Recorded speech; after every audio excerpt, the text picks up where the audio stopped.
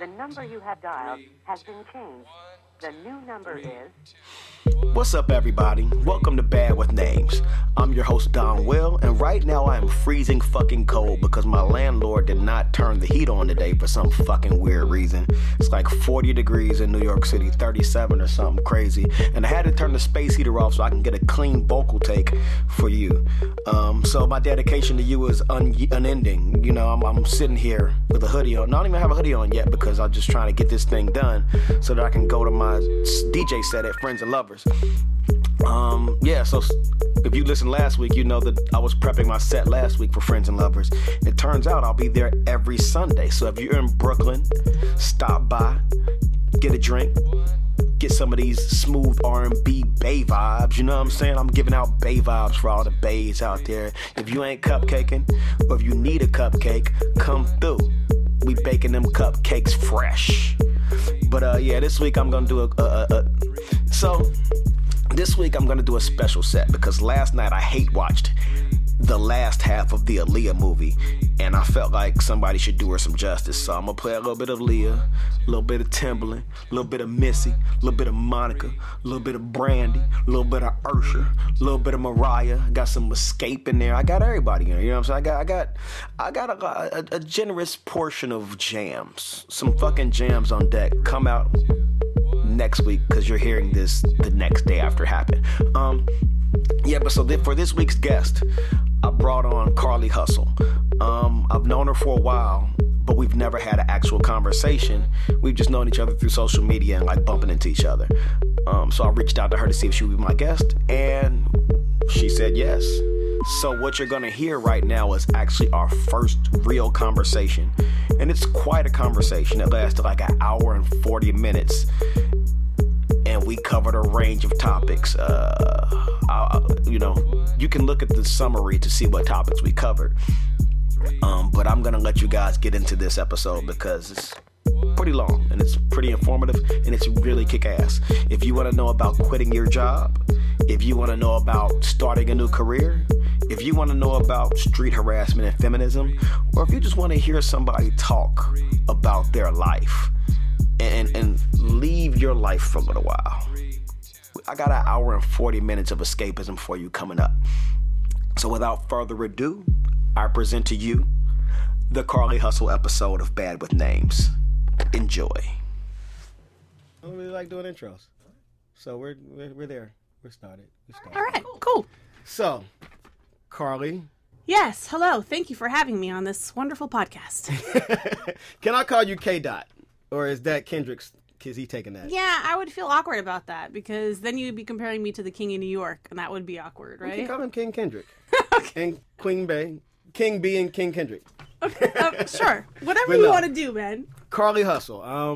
A person, I don't think we met a while ago. I don't really remember how we met. I know that you were doing the Who's Next series and STS performed. That's right. And I want to say around that time was when I met you. Yeah, I think so. I mean, honestly, I don't really remember. I almost feel like even a few weeks ago when I saw you at the coffee shop was like really the first time that we really interfaced. Yeah. But we may have interfaced like in other crowded spaces and been like, hey, what's up? But like, yeah, I didn't feel like it was like a real intimate meeting.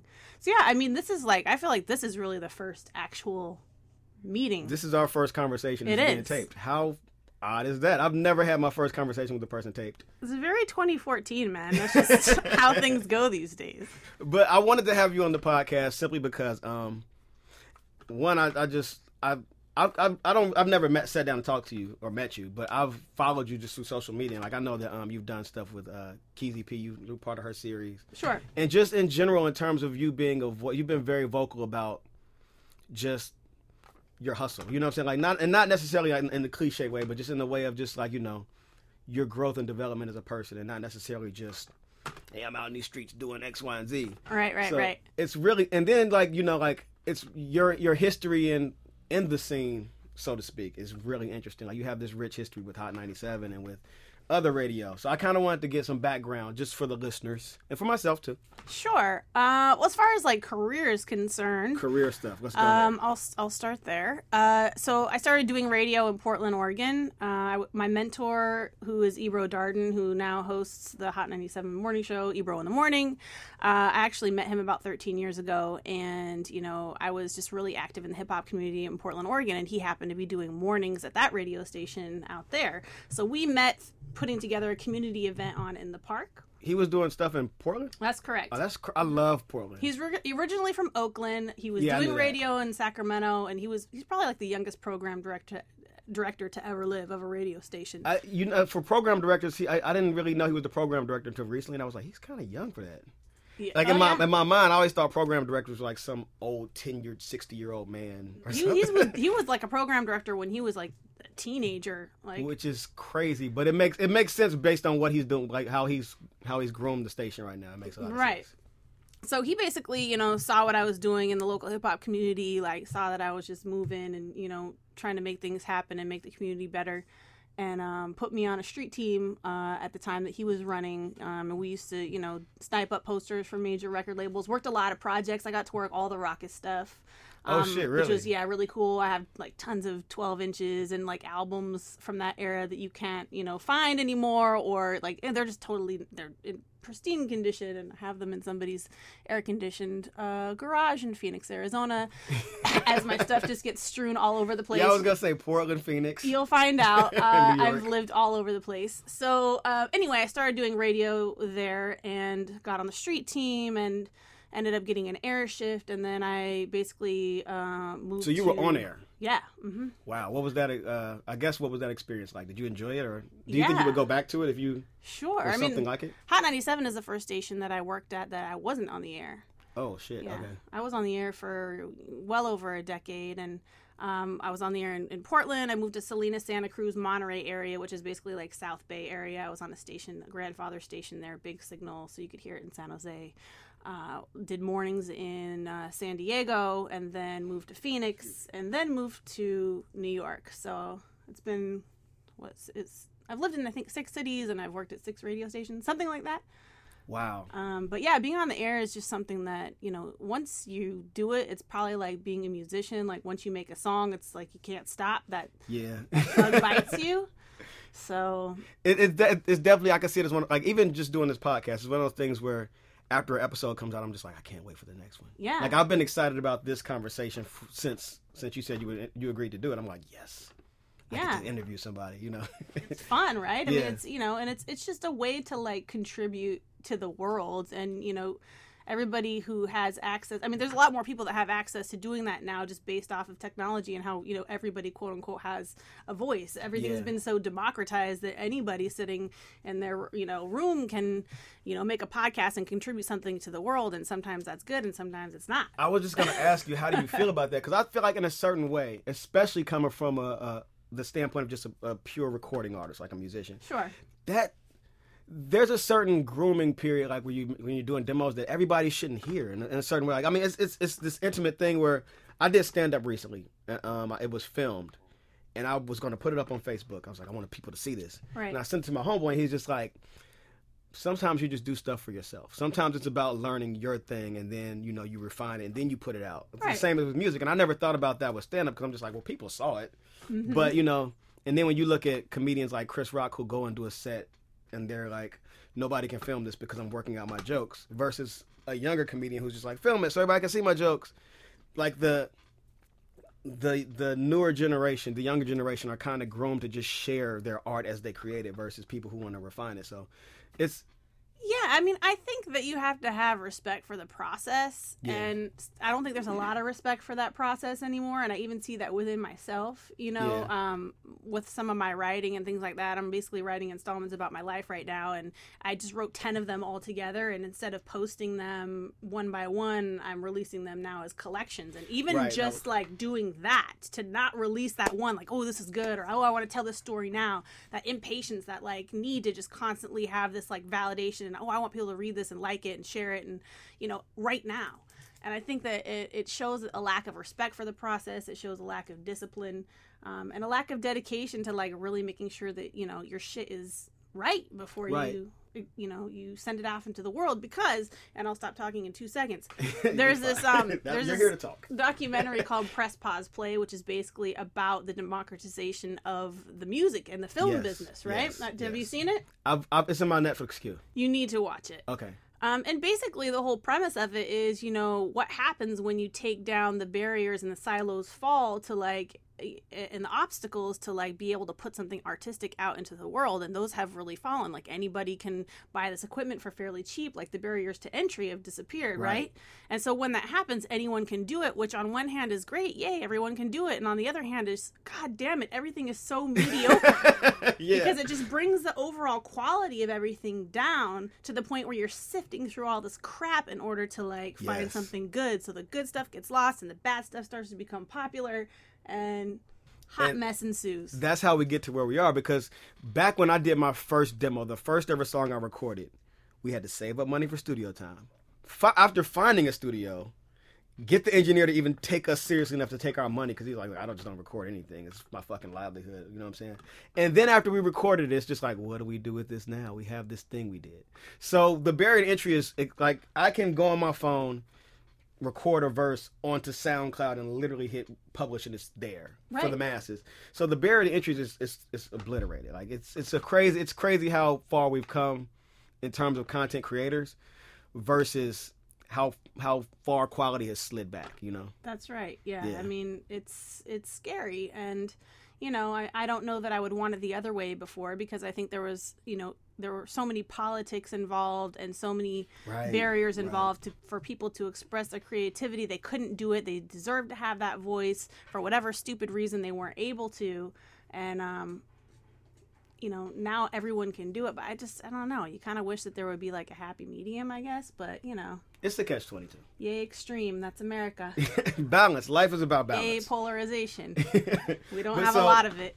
Keeping up with the with your history in radio, you had I want to say instrumental position with the Summer Jam things, right? Sure. You were kind of in a lot of ways you were largely responsible for the programming of it. I don't want to say it the wrong way.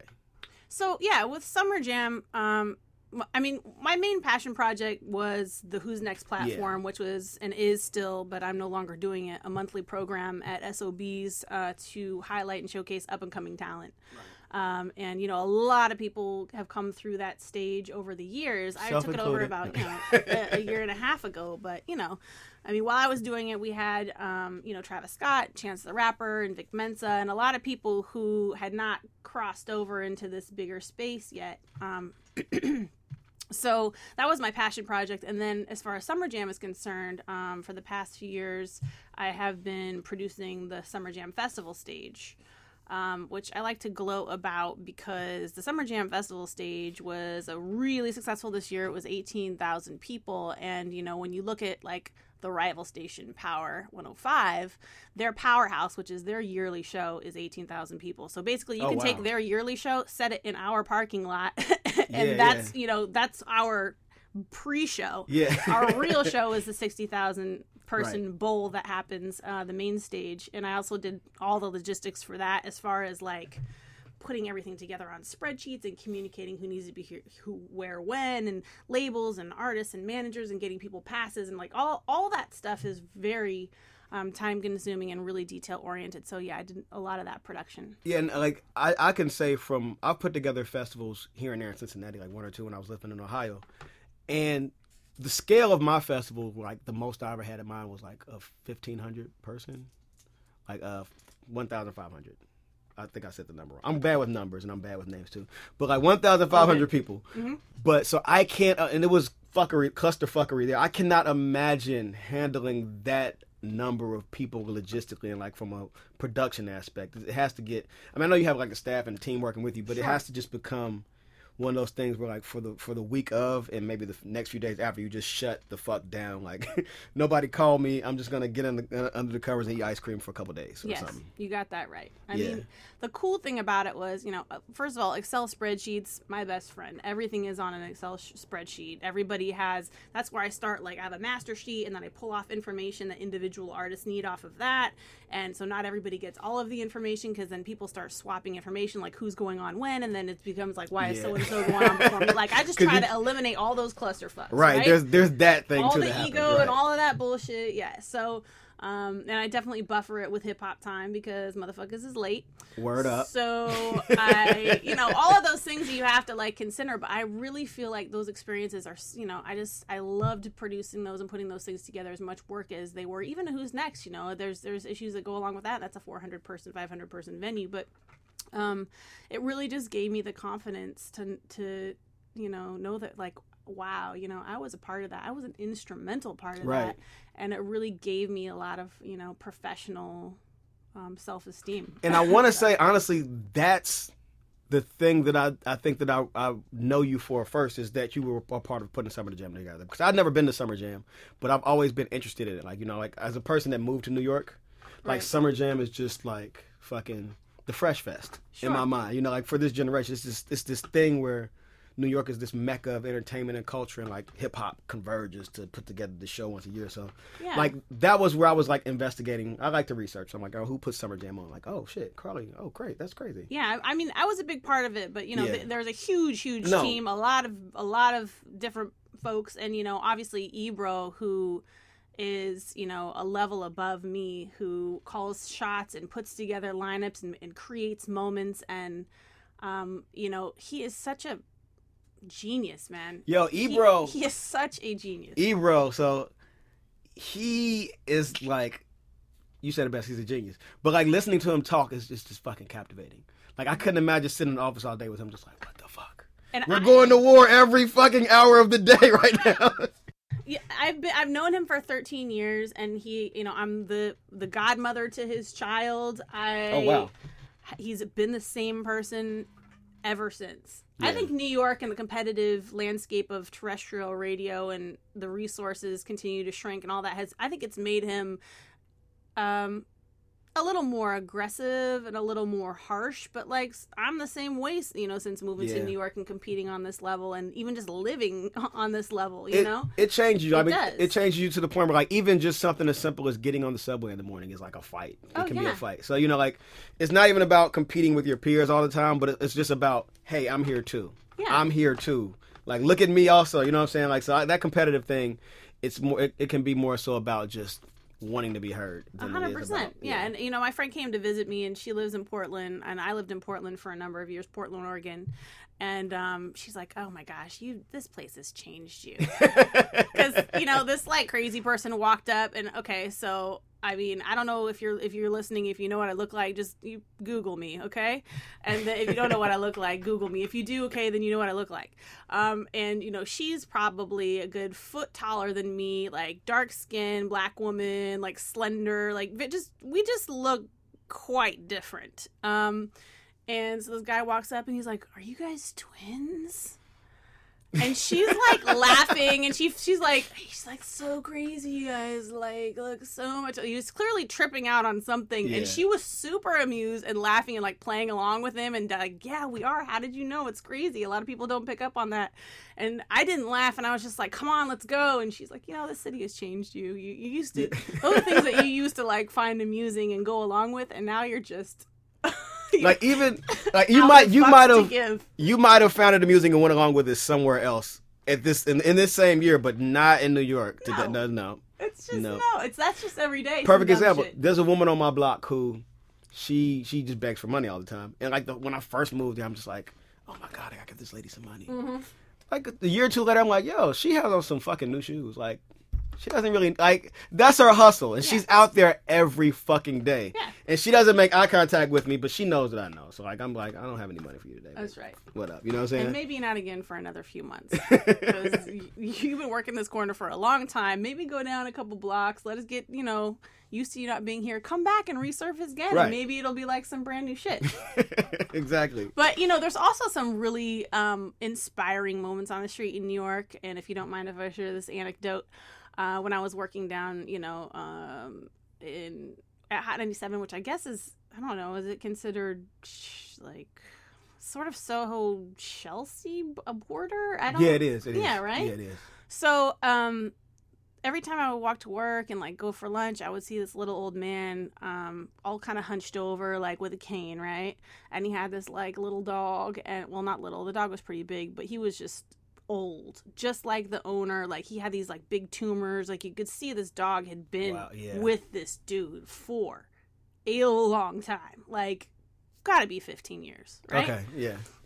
And it was always them two together, just walking super slow, hunched over, little dog like limping, trying to like just go on their little walk or whatever. And it was so sweet to see them two together all the time. And then one day after maybe close to 3 years working at Hot 97, I saw the little old man, like walking by himself. Oh, man. And my heart sank, dude. And I started getting tears in my eyes. I was like, his dog. Like, and then I saw him again, no dog. And I just wanted to cry. And then I wanted to walk up to him and be like, bro, are you okay? Like, what happened? But I don't know him. I didn't want to like be in his personal space. But little things like that happen too, where you're just like, and you never moved. went up to him? No, I would have had to be like, hey man, I couldn't. Are you okay? I didn't even know if I was in the emotional space to be able to like get it out. Because things like that, like people become fixtures. You know what I'm saying? Like even people you don't know. So there are people on my block that I've seen for like 5 years now, and I don't know them. They don't know me. We may head nod each other like, what up? Right. But in my mind, I have a narrative, and I've seen them interact with other people enough to know enough about their life, about what kind of people they are. You know what I'm saying? So if I see something missing from their natural from their environment that I'm used to, I'm like, oh, something happened. Yeah. I might have to check in.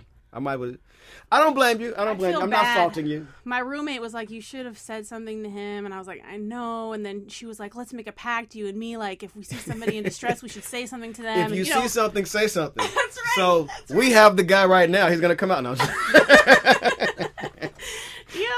It's so sad and crazy. And I think about that guy all the time. This little old man with this little dog. And I wrote this little Instagram post about it. And I don't know, man. And a lot of people who worked in the area who happened to be following me on Instagram, coworkers and people who worked at other radio stations around, and were like, oh my God, that guy, his dog is gone. Really? That's so terrible. I see him all the time. And so yeah, you're right. People become fixtures and they become a part of your life, even, as a kind of like a exterior, like a background character or something. Yeah. And while we're on the top, we're not on the topic. I guess I'm going to shift gears a little bit. Well, we're not on the topic. While we're not on the topic. We're going to stop talking about this old man and his dog. It's making me sad. Sad. But I know you guys. This is the last thing about your history. Okay. And then we'll get into. There's so much of it. Present. So. Yeah, there's so much. We only have like an hour or so to talk. Yeah, let's go. But so the VH1 show. How was that? That's a really dumb question, but how was it? How was the VH1 show? So this is Hot 97. I enjoyed it, by the way. Did you? I did. Good. I enjoyed it too. I thought it was great, but I don't know that people were expecting to see a show like that on a network like that from a cast of characters like us, I guess. They did.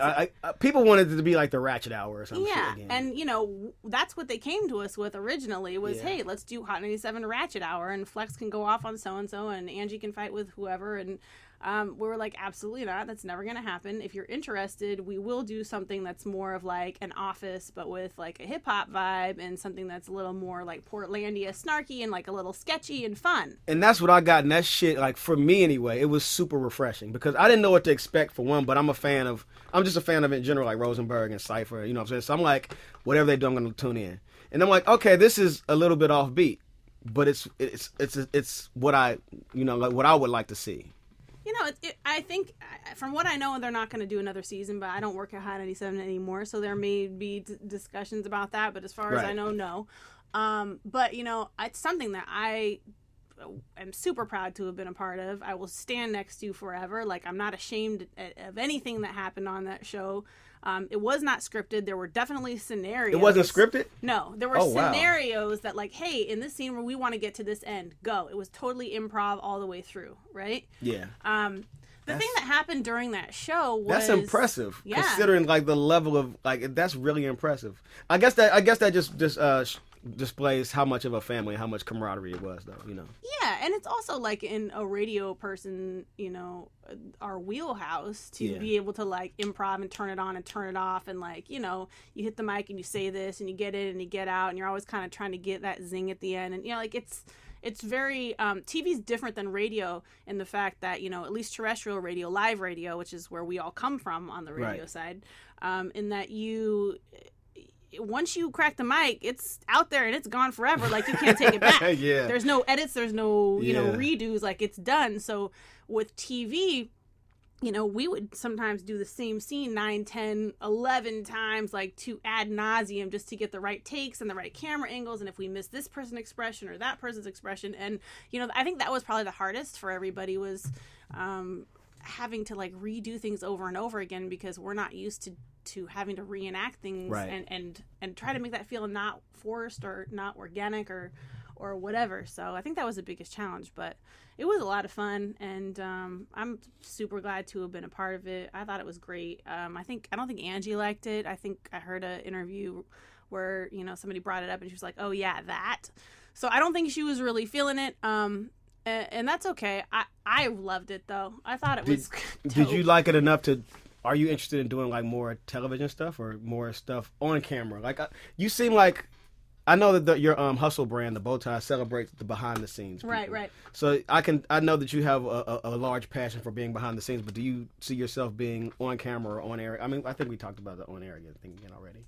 Yeah, I think absolutely. Yeah, again, I think it's just my natural state to be a public figure or personality or something. I was a local celebrity in, Phoenix basically for 10 years. I married that market and I was there and I was throwing parties and everybody knew me and that kind of thing. And, sometimes it was, like, over the top because it's, I definitely had a different look than anybody else in Phoenix. The bald head was, like, really radical, for that kind of red state. And stories about Phoenix, man, I could tell you some crazy shit, but I still had a great time there. But I would say, like, it's definitely in me to do that, and I would love to do whatever comes my way, TV, radio.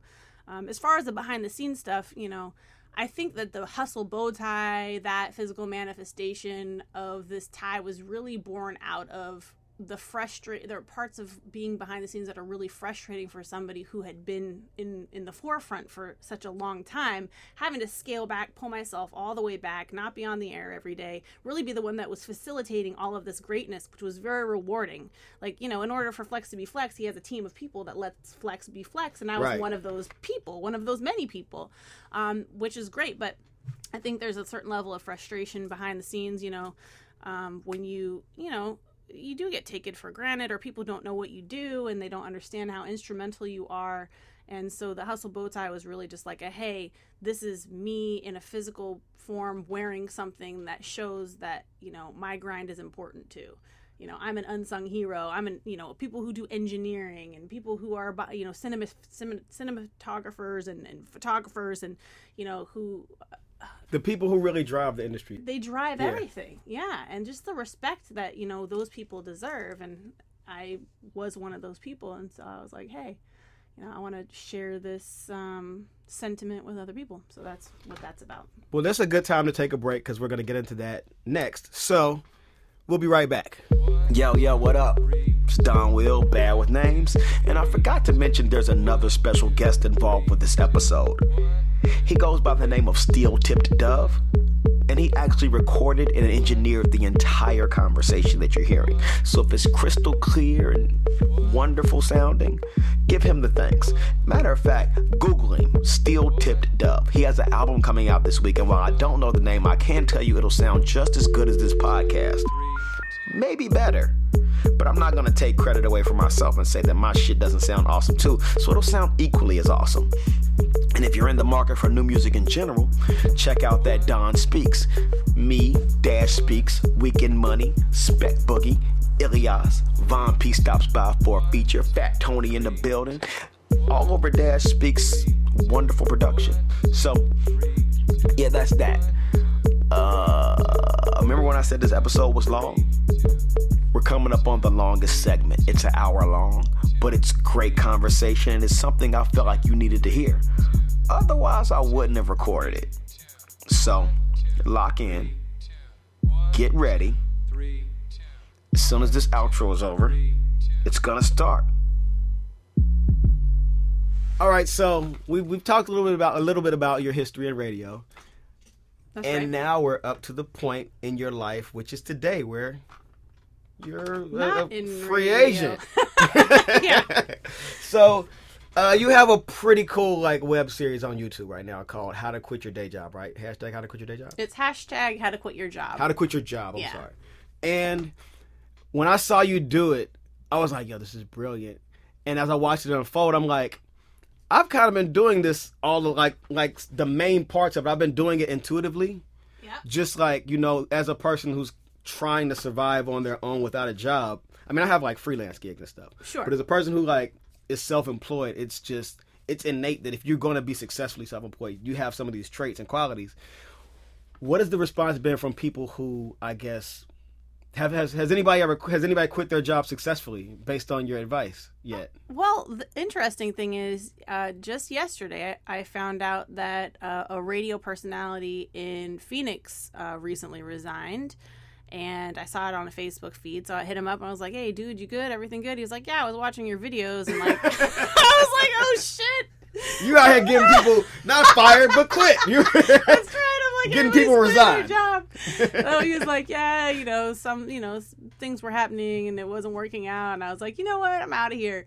So yeah, I mean, it's pretty cool to kind of be a part of the process that hopefully encourages people to take risks and try different things. You don't have to quit your job permanently. That's not necessarily what the series is about. It's more about at least giving yourself the opportunity to have some time in between jobs, even, or in between, or just maybe give yourself some time to get a business off the ground. Right. But it really is, and for most people who watch it, I feel like it's really more of an affirmation. Like you had said, you've already sort of been intuitively doing all of these things. It's sort of an affirmation that you're on the right track. Yeah, because when I watched it, I put them on a list, and the 5 that stuck out to me the most. Live beneath your means is one thing that I've always done because I've always been conscious of building a savings account and just having money in general. You know what I'm saying? So living beneath your means. I think that people who don't want to quit their jobs should still, just think about that in general. Right. It's really important that, even if you don't have a budget built, you should have an X amount of dollars in the bank for emergencies and whatnot. Always. Yeah. My amount is $10,000. That's it. And in cash, and I have money in other places too, but in liquid cash. The funniest shit is literally 3 days ago, I was having the same conversation with somebody about my goal is $10,000 in savings. And I've always had that goal. I've had that goal for 5 years to get $10,000 in savings. I'm close to it. You know what I'm saying? It takes time to get there, but once you're there, it's easier to maintain. Yeah, it's a lot easier to maintain because you have it. And then you can think about other things. You can really finance isn't necessarily this monkey on your back so much. Exactly. It gives you the freedom to have the space to breathe, where if I have 10 grand in the bank and my boss comes to me and says some shit and it's really just, that's it. That's all I can do for this life at this job. I can be like, look, bro, I'm out in 2 weeks. Right. I have $10,000 and I'll figure it out by the time I run out of that money, what I'm going to do next. And that's exactly what I'm doing right now. So and, I'm imagining your, leaving your position at Hot 97, it wasn't it was just, it's time for me to go and do my thing. It wasn't fuck you.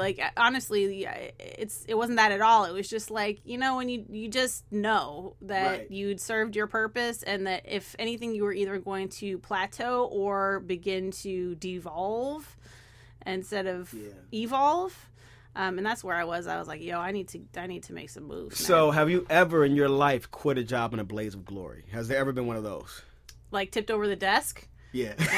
Like burn the building down like Milton. Exactly. Did you get your stapler? Nah.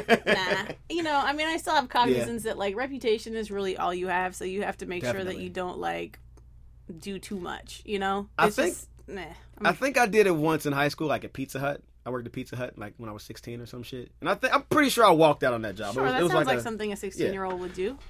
You know, but I've never done it to like an actual real employer. Like I remember when I was living in DC for a little while after we released our first Tanya Morgan record, we were going on tour, and I was so cautiously tiptoeing around telling them I wanted to quit to go on tour that, you know, it took me a while when I finally told them. The boss was like, well, you can always come back if you want to, but, you know, like, you can't. She said there was a stipulation where if I was gone more than 45 days, I couldn't come back. But she tried to make it so I would have time, like, leave and whatever. That's nice. I mean, that was nice of her. It was really nice of her, but I was like, I'm going to be a rapper. I won't be back. But in the back of your head, you're like, well, just in case it doesn't work out, I'll see you maybe in 44 days. Yeah, I think about that job at least every 2 months. It was such a good job. Oh, Great job. What was it? I was an event planner for corporate law firms. Oh. So I just kind of like did photography, came to hotels and tasted food and like planned events and shit for. It was a cool gig. If you're gonna do a job, that sounds like a pretty cool one. I'll never find another one like that. Yeah, well, I'll make my own like that. Yeah, or you could start your own company where you can do that all day. Another one you have is have a positive mental reel, which is, I think that for people not even trying to quit the job, just for people in general, that's important. But when you're like out in the world making your own way, it's so easy to wake up and be like, what the fuck am I doing right now? Yes. Or like watching your bank account thinking, oh my God, this was the worst mistake ever. Like there are 1,000,001 things that can attack the way you feel about yourself. And then maybe like throughout the week, you may get like 2 or 3 confirmations that, oh, this was the right decision to make. And even when you get those confirmations, they have a expiration date. So like it feels good unless you understand. It'll feel good unless you understand like, okay, work is supposed to get me more work. So if I do a good job right now, I'll get more work to do. That's at a corporation, like at a corporate gig. If you're doing your job, you keep your job. You know what I'm saying? That's just one of those things that goes both ways. Yeah, I think, you know, in general, having a positive mental reel is important, no doubt. But when you, like you said, if you're doing something that sort of flies in the face of what's conventional, you're going to have a lot of people who, if they're not saying it, you can tell that they're feeling it. You know, as far as like, what the fuck are you doing? You'll you know, you're gonna fail. You know, I had somebody tell me that, you know, New York is gonna chew you up and spit you out, you know, unless you really have a plan. Like, what's your plan and what are you gonna do? And the thing is like, dude, fuck plans, man. Like, I can't live my whole life, you know, as an Excel spreadsheet. I'm great at doing those things and that's awesome, but like sometimes I need to just like let my hair down. Right. And, you know, just do something different. And, you know, I've done it before. I quit a radio job before and I did the same thing. I had the $10,000 in the bank and I moved somewhere cheaper and I was like, yeah, let me just figure this out. And I had amazing jobs and did amazing things. I was in social work and I was making my own schedule and I was throwing events. I was just doing all kinds of cool shit. And then Ebro called me and got me back into the radio game. But I had no intention of getting back into it. So, you know, you just don't know what's out there, and I don't know if you, I don't remember all the steps. Isn't that sad? They're my steps. I've got them all written down. Don't make your world small is like a huge part of it, and I don't know if that was like one of them. But you know, when you make your world small and you limit yourself, you don't know what else is out there. So sometimes you literally have to push yourself out of your comfort zone into a different space, and then all these other doors start opening. Well, you know, the thing is, the thing I live by is that if you're not uncomfortable, you're not growing. Yeah. Like you know, growth is uncomfortable. Like, yes. It's painful. Like when you wake up and you can't fit your shoes anymore, that hurts to take those footsteps. So you know what I'm saying? Like I agree with not making your world small also. Like it's one of those things, like just like with the podcasting thing, it's something I've been meaning to get back into for a long time. And I was just like, well, there's no better time to do it than now because I'm comfortable in everything else I'm doing. I need to like start stretching again. It's on your doing list. Right.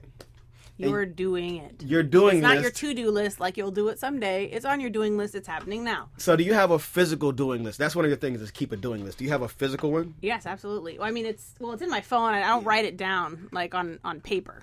I like paper. Yeah, some people are into that. I used to run a calendar on paper, and I really appreciated it. But now that I'm not sitting at one desk, 50 hours a week, for me, it's just easier to put it on my phone. But yeah, it's a running list on my phone. And my list is on my desk at home because I spend a lot of time working at home. So, like, it's literally like it's beautiful. It's hand drawn, graffiti lettering. It's like this list that it grows, and I enjoy writing it. It's almost therapeutic for me to make my to-do list. Yeah. And break it off into smaller lists. And you cross stuff off, and it's very like cathartic and visceral. It's just like that's done. Yeah, or things become irrelevant, and you cross them off not because they're done, but because you just no longer want to do them anymore, and that's also okay. You have to give yourself permission to do that. The other thing you said is commit to a routine. And it's one of the things that it struck me as it's something I do it, but like everybody has a different routine. So like I shower usually at like 5 or 6 after I'm done. I shower at night and I shower in the middle of the day. But you're like I shower when I wake up and then I go leave the apartment and work. Mm-hmm. I don't necessarily leave my house a lot, and I noticed that if I don't, like the day when you saw me at the coffee shop, I hadn't left the house in like 2 or 3 days, and I was like, I have to get the fuck out of here. I'm going to like go the fuck insane. Right, that's right. It's really healthy to see other people. And like, I know that as a person who works from home and freelances from home, in a lot of ways, it's hard to pull yourself out when that's your work environment. Like if you consider that your office space and it's comfortable work there, it's hard to like leave that space. But it's just that conundrum of just like, I work my best here, but I have to get out and be around people. Yeah. I think, since I recorded that particular video, I think I have, I definitely do the shower thing almost every day of the week at the same time, even on the weekends, to be honest. It's just something, I just have a routine. But, sometimes I'm giving myself the permission to be like, you know what, I'm going to wait until a little later. Or, you know what, I'm going to lay in bed for an extra 45 minutes. Like, that's why I made the decision that I made, was so I could have some flexibility. Right. And it's about giving yourself permission to be like, yo, maybe I will work from home for 2 days. Guess what? When I work from home for 2 days, I also don't spend any money for 2 days, so I'm saving money. And those are things that, I'm trying to use as actual functional and logistical strategies to like, watch my finances. But yeah, it's absolutely important to like push yourself, even, if you get up and get dressed, and even if you have nowhere to go specifically, just going to the coffee shop and setting up shop and just being around the energy of other people who are doing similar things as you. I think there's like that transference that happens. I don't know, man, it's just super hokey and corny, but like, there's just like this like groove and this vibe that if you like let yourself get into that space and try to like stay there as much as you can, like this stuff just like comes at you, just gloms onto you, like all these opportunities of people and things. I don't shrug that off. I believe that when you put something into the universe and it's pure, it's not necessarily like it's a pure thought or pure energy. It comes to you. You know what I'm saying? Be it good or bad. Like I feel like you more or less get what you deserve in a way. Sure. And if it's not about what you want, it's about what you need. You know what I'm saying? So like if your mind is telling you need something, it'll come to you. Be it $5,000 or your car being totaled and you don't have that car anymore that you hated, but you just had it. It's like you got to kind of look at life as it's a balance. It's good and bad. So nothing is all one thing.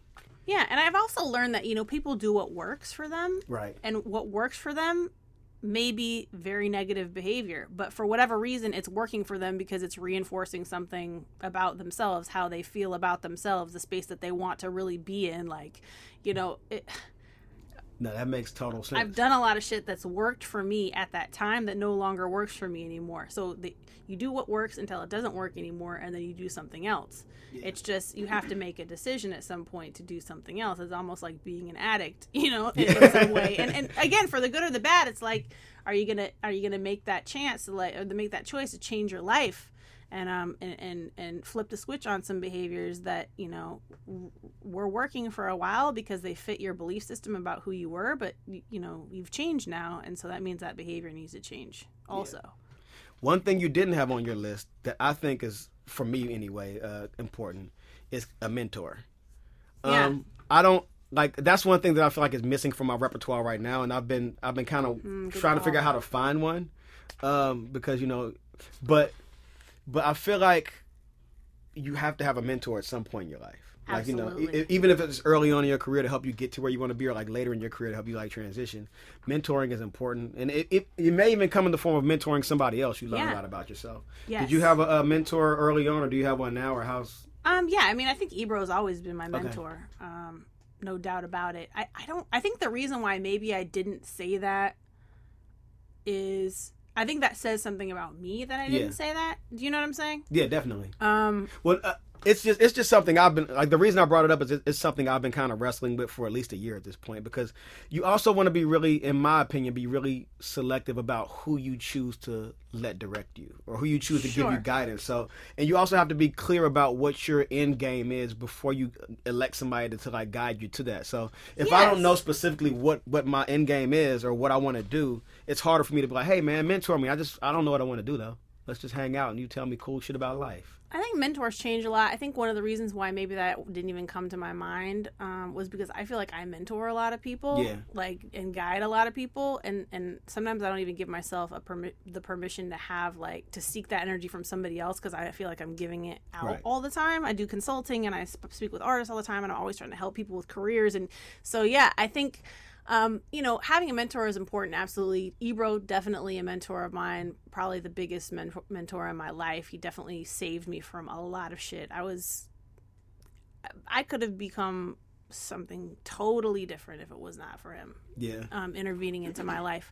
But then there also comes this point where, I had to make a decision too, like, and I went off and had my own career. He and I didn't even live in the same city for a decade or whatever. But, like, at what point do you stop living in their shadow or underneath their thumb also, as a matter of loyalty or as a matter of just like, we work together, we're such a great pair. But I'm always going to be in this subordinate role naturally because I'm the mentee, as I should. Yeah. But then I need to be able to assert myself in different spaces and not have the security of, dad, basically. Definitely. And he's not that much older than me, but I see him as that, like, father figure I didn't have or that brother that I didn't have. And at some point you do have to, like, cut the umbilical cord and just go off on your own. And I think there's a piece of that exists in this story. And I'm sure that makes him proud too. I'm sure that it's rewarding for when the last mentor I had was when I was in Cincinnati in college for photography. There was a guy who shot for the newspaper, and I was just like, I want him to mentor me. And I like tracked him down, and like met him and hung out with him. He was like, cool. So he would take me on shoots and stuff, and I eventually broke off and started doing my own. Like I would shoot stuff, and I would come show him my work, and he's just like, man, I'm really proud of you. You know what I'm saying? Like just seeing me go get from under his wing. Sure. And like I would still help him out because it was still a lot to learn, but I would always take what I learned and like go do something else. And it was really I guess for him it was pretty rewarding to know that I was, not just content with being beneath him, being a mentee. Yeah, and I think, honestly, I'm not really sure how he feels. I'm sure he's proud and I'm sure he's proud of a lot of things that I've done. But, Ebro's kind of like the football coach mentality where he's not he's not big on giving compliments and praise. And, at the times that I've gotten them, like, it really meant a lot. Yeah. And more than somebody who's constantly complimenting you and praising you. So, I really think I have some work to do to impress him at this next level. Because right now he's probably like, yo, I'm worried about you, my G. Like, what are you doing out here in these streets selling ebooks for $4? God damn it. You're the godmother of my child. Like, you need to get it together. You can't be living like this. Speaking of ebooks, I meant to email you to get one, but can we talk a little bit about that? Like, what exactly is the ebook series about?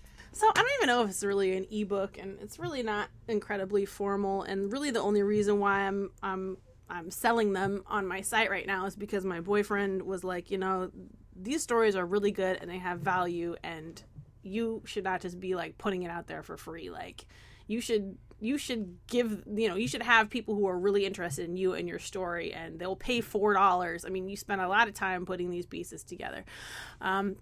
And to be quite honest, it was really an uncomfortable thing for me to think of selling my story like I'm for sale kind of thing. But I'm a writer. Like, writers sell their work all the time. And I need to give myself the permission to see myself as having that value too. My story, my words, these things about my life mean something.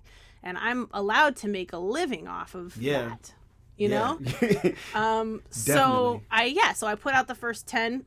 Actually, the first 10 were on Tumblr. I took them all off. A lot of people, did engage with them and liked them. And so, I've been selling them since. And then I just released actually today 11 through 20. So basically, there's short installments bunches of 10 about essentially my life story, which a lot of people would have no idea what kind of crazy shit I come from. They would look at me and assume one thing, but it's not that at all. I feel like I follow you on Tumblr, so I feel like I've seen a couple of them, Mm-hmm. and I can honestly say that like some of the stories are just like really compelling stuff that should be sold. You know what I'm saying? Like I don't think that you're in the wrong at all for selling your story, because your story is one. I think everybody has an interesting story, just people don't know how to frame their narrative. Right. But I think that with your skills as a writer, you do an excellent job, and like there's no reason why it shouldn't be published or bought.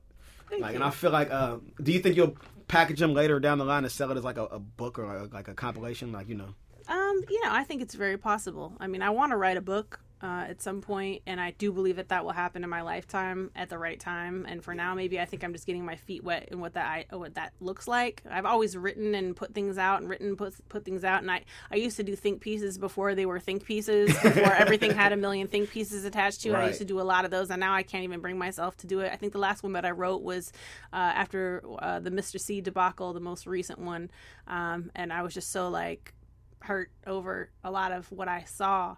And I had to say something, and and honestly, he read it, and we C and I have a kind of not a super personable relationship, but when I left Hot 97, he was like, "Yo, dude, you really had my back at like one of my worst times in my life, and I'll never forget that." And like that's the power of words, man. And they mean something, and they have value. So I think if you don't tell your story, somebody else will, and if you don't stick up for somebody, then nobody will stick up for you. Like it's just Which is why I'm really hurt you didn't tell the dude with the dog that you cared about. Well, I probably should have just written him a blog and sent him a link. He would have checked it on his. I'm such an asshole. God. You're fine. I'm gonna see him again. I'll see him again. You'll see him again. You'll see him again. And you can gift him a puppy. That's right. Gift him a little puppy. I know. I really thought about that. I was like, but did you have to bring up old shit? But so, including selling the book, you're also known for the hustle bow tie. Yeah. And also the Busy shirts, which I just found out about those recently. Those are pretty dope shirts. Thanks. But let's talk. You touched on it a little bit in the last segment about how the tie represents the behind the scenes people and the people who are hustling. Sure. What does the Busy shirt represent? I think, like in my mind, it's you're just working all the time. Yeah, I mean it's like a digital clock, right? And it spells out BUSY in sort of the digital clock box letters. So yeah, I mean, you could interpret it however you want to. Generally speaking, what time is it? It's basically I'm busy. Like I'm busy time. I'm doing something. The clock always is ticking, and there's always something to do. And and that's very much how I've lived my life. And then on the opposite end of that spectrum is learning to give yourself again the permission to like relax and chill out too. So I think that piece is definitely representative of my type A workaholic personality. So you're the type of person, you're probably like me, like literally from waking to sleeping, it's work. Going, yeah. And even when it's not work, it's work adjacent. It's like something Absolutely. that, it's something that's going to churn an idea, or it's something that's kind of like, I don't like the word networking, but it's something that, like you're supporting somebody else's thing or something. Yeah, absolutely. I mean, even like being on Twitter and interacting and things like that's all a part of who I am, and who I am is my brand, and my brand is who I am, and like I can't separate these things anymore. Right. Do you know what I'm saying? And I like, as a musician, it's funny. It just struck me about recently that everything is content. Like my tweet is the same as a song, which is hard to settle in your mind if you like make a beat and you write a rhyme, and it might take you a week and a half to like do this thing, and then you can get more love on a 140 character tweet than you can on like a 1 minute and 40-second song. But at the end of the day, it's all your voice, and it's all coming from your brand, and it all represents who you are and what you want to put forth. So I mean, just that. What time is it? It's work. I'm busy. Like that, in a sense, I think it means a lot to people who are just working creators who like work constantly. Who want to like let their voice be heard. Yeah, and I not everybody is like that. I dated somebody who was the opposite of that, and to be honest, it just didn't really Probably work drove you a little out. crazy. Yeah. Yeah. It didn't work out. So, Yeah. the person that I'm with now is much more similar to me. I mean, opposites attract, but I think that it's the sameness of qualities in people that actually keep them together. Mutual goals and, mutual values and that kind of stuff. So I really feel like I found my space as far as my relationship is concerned. It now matches the environment that, I like for my work. And sometimes we have to separate ourselves from and be like, okay, this is date day. There's no talk about work and we're not going to do this or we're not going to do that. And because he and I work together, very closely on a lot of the projects that I do. So yeah, it's just all in kind of finding yourself and your voice and things that kind of jive with what it is that you're trying to do and the person you're trying to be. And I think that it happens in good time, Yeah, it gets jumbled up. My last relationship was definitely one of those working relationships. It was one of those things where we just worked on each other's thing a lot, and I don't think that I could be in a relationship that I'm in a space where I'm just working and I'm really just trying to push myself and do creative things. And if there was somebody distracting me from my goals, not saying that love or a relationship is a distraction, but it is, it's either a healthy one or an unhealthy one, but right. it has to be something that fits into, the nonstop work schedule. Yeah, and I think that's why I'm paired, very well, equally yoked, as they say, with my partner now, because we both have that same drive. It's just go, go, go all the time, and we're brainstorming, and he's got his stuff, and I've got my stuff. And the cool thing is, being with somebody when you do what you do and you are who you are, that's okay with you doing what you do and being who you are, and not intimidated by it, or why did you post that selfie? Or are you trying to do, it's hard to find that kind of a person when you're a creative, when you're an extrovert, when you're a public figure of any sort, who's not going to be intimidated or insecure. And I feel like a lot of people that I've been in relationships with were that, and it just literally tore me from the inside out every single time, and it happened a lot of times in a row. So now I'm finally yes, this is what I've been waiting for, and it took me 36 years to find it. It takes time. Yeah. And now all my eggs are dried up, and I can't even have any kids. No, I'm kidding. I might be able to, but I'm running out of time. You'll hustle a kid up. I'm. But on boom ching. But so I also saw you did soap. Yeah. A soap collaboration, which is really fucking cool. Was it the Fight Club kind of soap production line thing? No. So you steal the fat from the surgery thing? No. And the funny thing you mentioned that is that I've just watched Fight Club for the first time 2 nights ago. For the first time? I've never seen it. Okay, so wait. Crazy, right? But I've read a few of Chuck's books, but I never read Fight Club. And then I had never seen the movie, and people would talk about the movie and I'd be like, don't tell me I'm going to see it. And I did that for however many years, basically since that movie came out. What did you think about the movie? I thought it was really I took it as, for me, it was really representative of the dueling sides of all of us, just battling each other all the time. Yeah. And I could relate to both sides of that, the corporate life, and then the fuck all of this, tip over the desk, these two extremes. But I still feel like I'm kind of processing it, to be honest. I did not expect the turn that it took at all.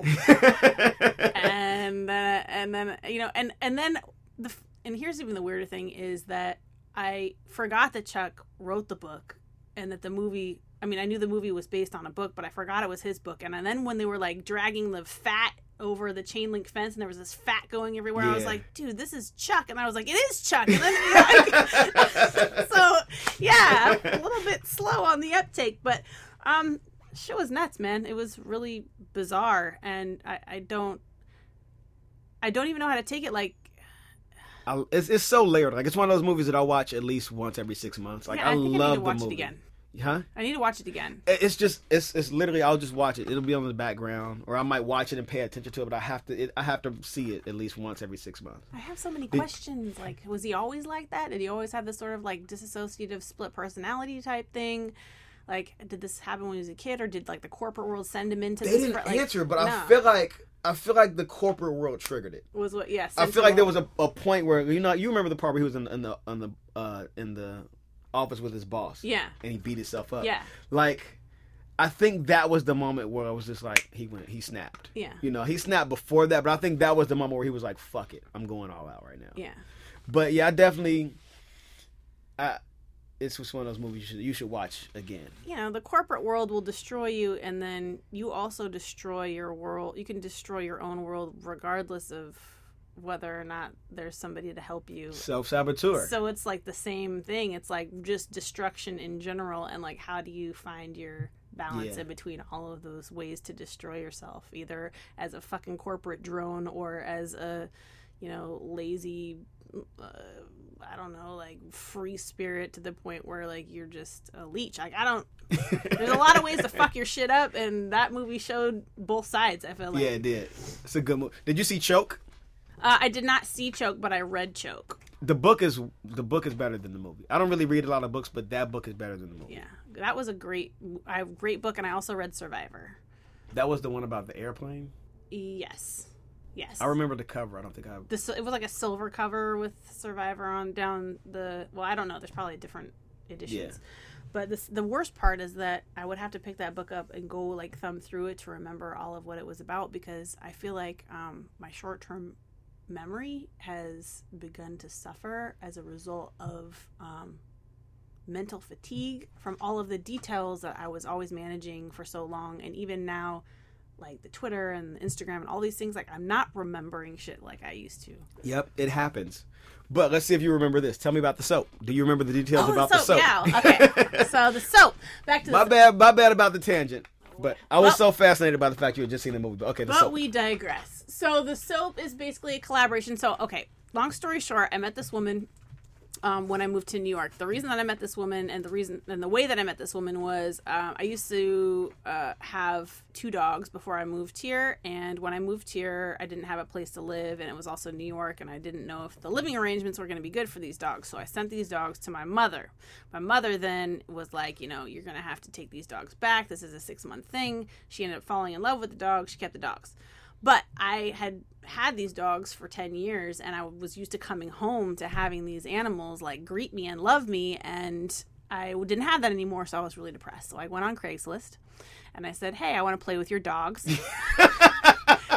Here are 2 pictures of my dogs, Matilda and Cletus. Yes. And this woman, only woman. You are so fucking weird. Yeah, I love it. I have a problem. Keep going. This is amazing. So she messages me, and she's like, you can come play with my dog. His name's Jacob, and here's a picture. And we started emailing each other. And throughout the conversation, we find out we both have white pit bulls. We find out we both have the same birthday, June 22nd. We're born on the same day. That's weird. Yeah.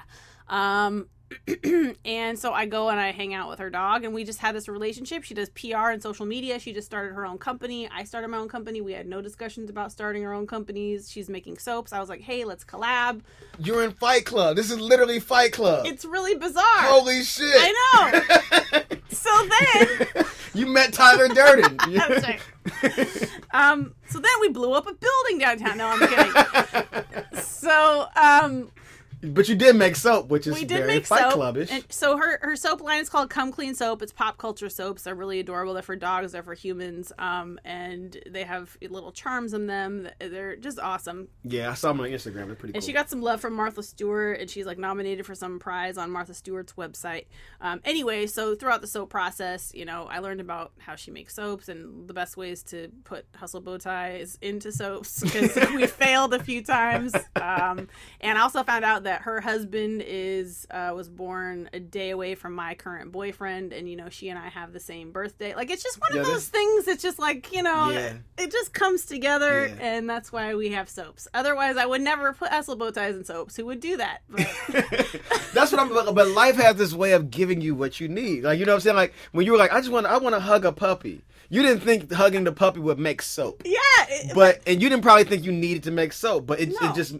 Life gives you what you need. But I put myself out there and did some weird shit. But the truth was, I really just wanted to like pet somebody's dog, and I felt weird because I was stopping everybody on the street. Can I pet your dog? Like, I have these dogs, and I kept when I first moved here, I was like so lonely and didn't know anybody, and was just like New York, man, talking to people on the street about their dogs and like telling them my sob story about how my dog's with my mom. Like, it was just becoming out of control. I was like, I need to get my hands on a dog, and not have to tell this story. And so Jacob, and he's so damn cute. He's the cutest white pit bull ever in life. He looks like a little spot-bellied pig, like a little spotted pig. Well, I'm glad that you found the dog to hug.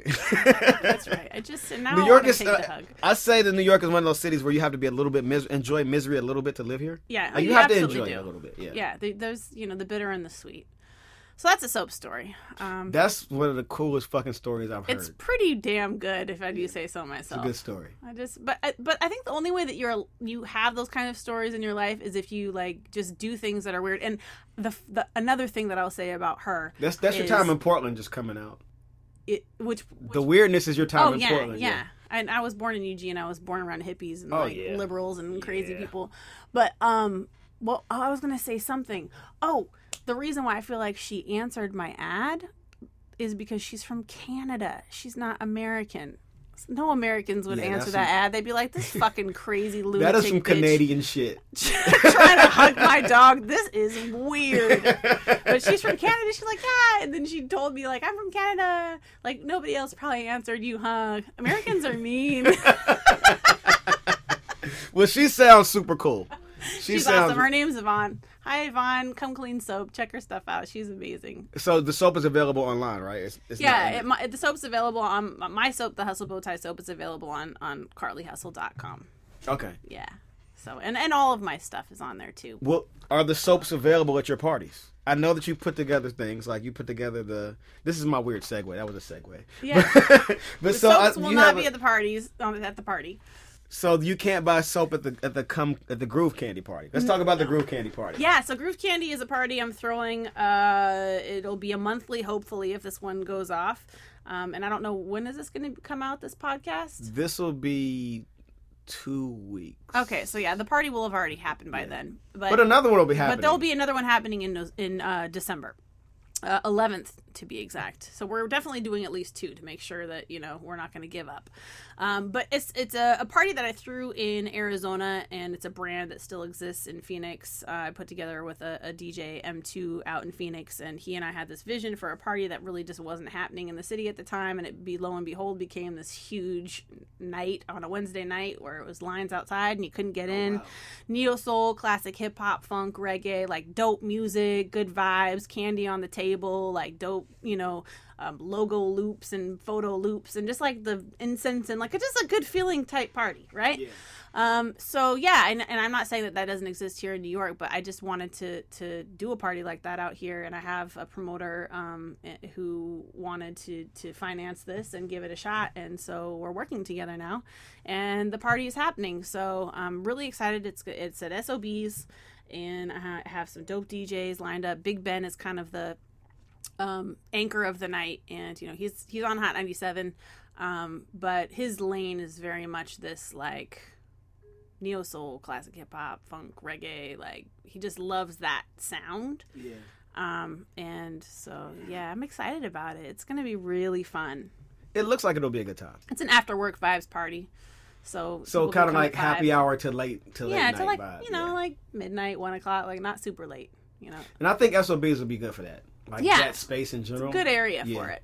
So, the sweet spot is probably like people in their early 30s, I would imagine. But I think I see people from 25 to 45 probably going to this party. I would be late 30s, but I would enjoy it. It looks like a good time. I mean, I'm in late 30s too. Yeah. Yeah. So, yeah, it's not for old people, but it's for grown folks that maybe like just don't want. There's not going to be shmoney dancing. Like it's not grown and sexy. Yeah, no. It's just like it's grown and you can wear your chucks and like come have like some draft beers. Grown and funky. Like dance and have fun and just like talk to people and build community, and that's really what the party was about in Phoenix, was about building community, and that's how it started. And I think Who's Next for me was about building community, and I really feel like I was getting to that space where like I would see a lot of familiar faces. People would come every month, and like no matter who it was, they would be there and network and talk to people. And I really just like to be a part of building community and bringing people together. Do you think you'll start up another artist showcase kind of thing, or do you think Who's Next will live its own life and that's what it was? Yeah, I don't know. I was thinking about working with somebody on a showcase. It just hasn't come together yet.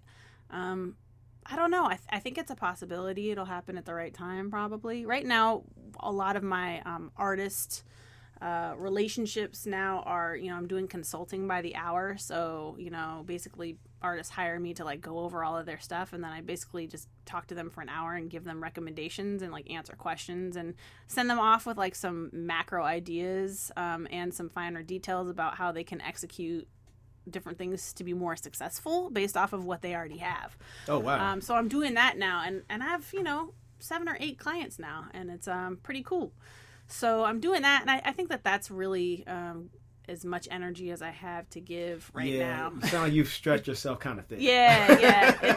That's a lot. It's a lot of work, I mean, it's an hour of consulting, but the amount of work that I do prior to the session and as a follow-up, because I send people, like, my recommendations on paper afterwards, like, it's exhausting. I made the mistake of scheduling 3 in one day the other day, and I still haven't recovered.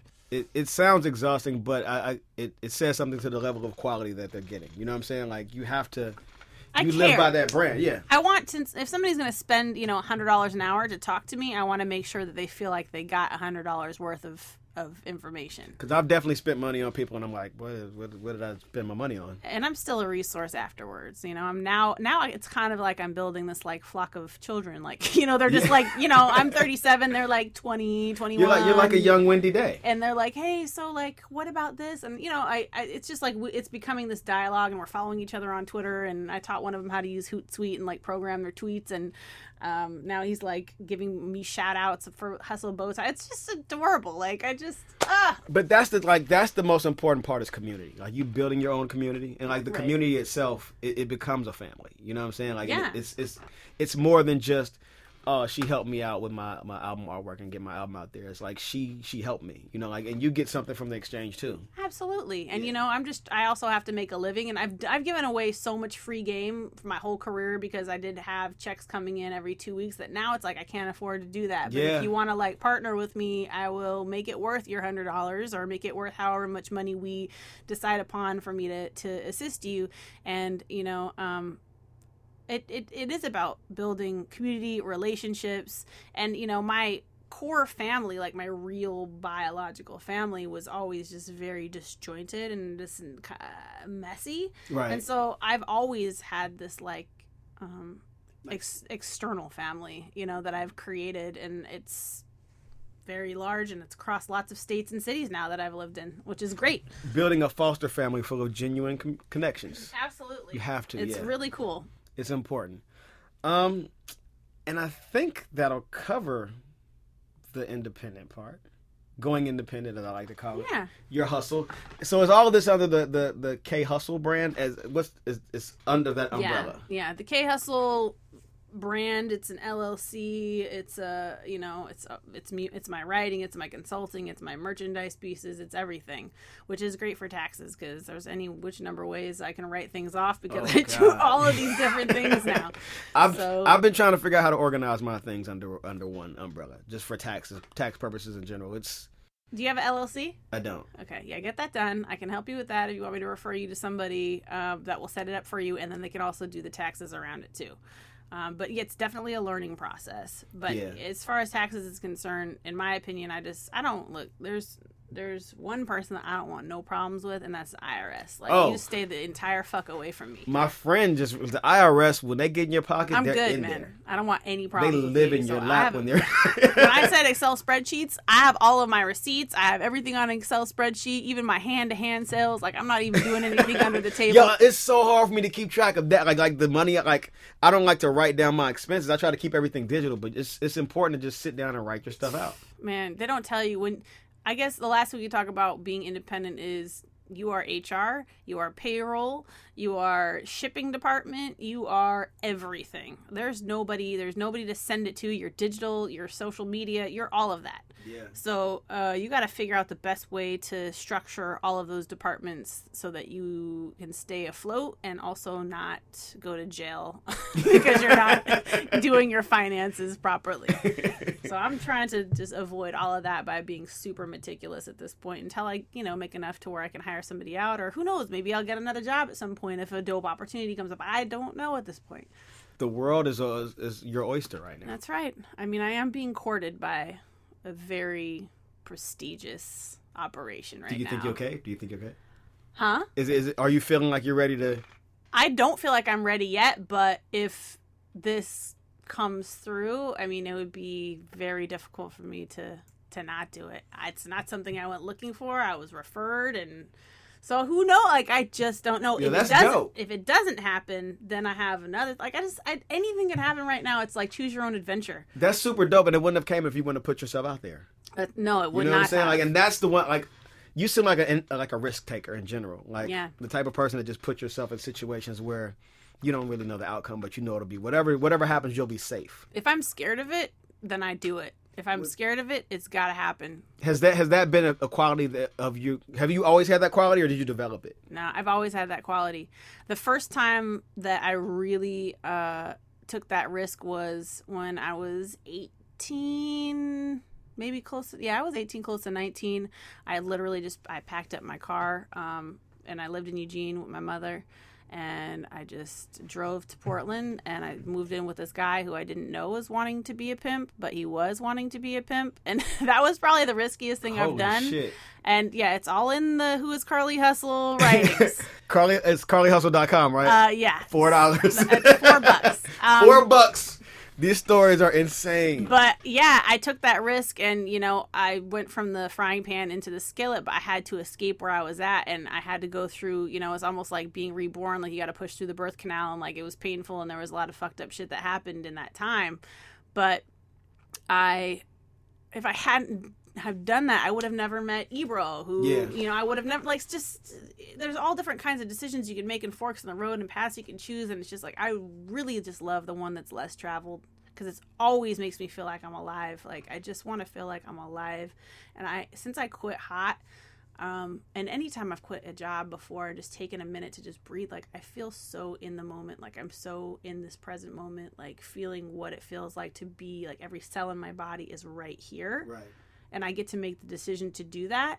And it's been a long time since I felt like I could feel that, because it always this and this is happening, and it's just 24 hours a day, and Beyonce dropped this, and we have to get on that. And like, it was just like chasing your tail, being on a hamster wheel all the time, just being so highly competitive in that space. And it's just like, there was not a lot of real happiness after a while in that. It just gets so exhausting. Like, you're separated from yourself so much because you just want to achieve and keep up and try to outdo somebody else. And that shit, man, is tiring. Yeah, I was going to ask you, how did quitting feel? But it sounds like it felt relaxing in a way. Like, it was felt just necessary. Yeah. It was necessary. And, people can say what they want. I'm not cut out for this or that. Like, I absolutely am. I went in there. I fucking slayed. I wanted to leave on a high note, when the things that I was doing were successful, and not, be forced out the door at some point where either, I became less productive, or I became so miserable that, like, I no longer was providing value to the company. Like, I owe Ebro and Hot 97 and Emmis, like, so much gratitude for all of the stuff that I learned, right? But, in my opinion, I feel like if you've been somewhere 2-3 years, you probably learned what you could learn. And if there's not a place for you to advance from there, you need to push yourself into something else. Like, you need to do that. That's the way this world works. I'm not a lifer. There's a generation of people above us that are lifers. They'll be somewhere for 20 years and they'll never leave. I'm just not that person. That's just not the life that I want to live. And, that's that level of security. I'm good. I don't want that. I don't want to own a house. I don't have the same goals that a lot of people have. Because, man, like Fight Club, when he pulls that dude out of that convenience store, and he puts a gun to his head and said, "What would you be doing if you weren't here right now? What did you really want to do?" He said he wanted to be a veterinarian. He was like, "Yo, if you have 6 weeks to become, get into veterinary school and start this dream where I'm going to come back and shoot you." Yeah. And it put so much perspective. It was like, that is so fucking real. Yeah. Like, you have to put that gun to your own head. Like, one of my one mantra that I live by is change your life before your life changes you. Hell like, yeah. You have to take a long, hard look at yourself if you're not happy. Or even if you are happy, you have to, like, do these self checkups, like, where I'm at right now. What do I need? You know what I'm saying? Like, how can I get this? It can't be about sitting around hating your job, or sitting around hating your relationship, or wishing you had a new car or whatever. It has to be about actually trying to fulfill some sort of goal. Like, if you're not living a goal-based life, you're not really living, in my opinion. Yep. I agree. And if you're about excuses and willing to make excuses for every reason why you can't do something all the time, and I've been through those phases, and guess what? I stayed exactly where I was, because I made excuses. Well, excuses are they're like old friends, like they're comfortable. Yeah, they comfort you. You know what I'm saying? Like if you're just like, oh well, I can't move out of this city because I don't have enough money. I don't have enough money because I don't like my job, and I don't like my job, but I can't quit. Like it becomes comfortable. It becomes comforting, and you just kind of let it be your crutch. And I can't even have conversations with people like that anymore. Yeah. Like, as soon as we're heading down that road, I'm like, dude, I can't, because I can't get back into this space, and you're going to drag me into that space.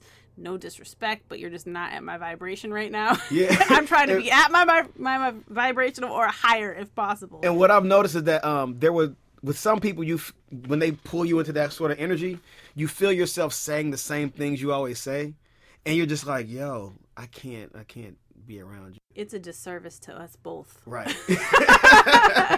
Until we both have something new to talk about, we shouldn't talk. Yeah. And, I got sick the other day, and I was sick for a few days, and I noticed I was like heavy on Twitter just because I was laying in bed, like so much on Twitter. And there was just, I just felt myself just like becoming so angry and then nervous, and like I was like felt anxiety, and I was like, yo, like I need to walk away from this shit. Like I can't be on that all the time either. It's the same thing as talking to a bunch of negative people at one time. Yep. People put their energy on you like unknowingly. You know what I'm saying? Yeah. Like if you're hanging out with somebody and they're like really frustrated or something, they just like unload. It just becomes a part of you at that moment. Yes. And like the whole thing with anxiety and fear is, like I feel like if you're living in the past like regretting, or if you're living in the future being anxious, you're not present. You're just kind of waiting on something to happen that, even if it's going to happen, it's not happening right now. So you might as well just look at right now and enjoy it for what it is. And a lot of times I get in my head about stuff versus me too. You just have to stop and breathe. Stop, breathe, like literally look around the room. Look at your hands and like, yo, I'm right here. Like, let me feel this versus worrying about this gig that just fell through, or like if something's going to happen, Yeah. I've actually, I struggle with some pretty significant anxiety from time to time, and it's not new. Same. Yeah. And same. and it's I think I overanalyze. My brain is always going, and that's why the positive mental reel is so important, because if my brain's always going, at least I can try to keep it in a positive space. But sometimes I even just on the subway, I'll just like start to like feel this like panic inside me. Yep. And it sounds super corny, but I just have learned, like you said, to breathe, like deep breathing. And if I deep breathe for like even a few minutes, I just start to feel like back normal again. But that like chest getting tight and all, my mom used to tell me that this stuff used to happen to her, and she couldn't drink caffeine because she would get so like amped up, and I could never understand it. And I clearly have inherited this problem from her. But like just like that worrying and the anxiety, and even if there's nothing even to be particularly panicked about, it's just like exists. And I think we're kind of in that space where it's like that every day for everybody, and there's always something to be mad about or outraged or panicked or afraid of, and you just have to figure out a way to like temper that with other things. Right, you have to dial it in and like focus on like, this will sound kind of corny, but like love energy, and focus on just like positivity, and like even if it's not something like somebody saying, hey, good job, or hey, you look nice there, whatever. Like if it's not somebody that you love and respect giving you a compliment, it has to come from within.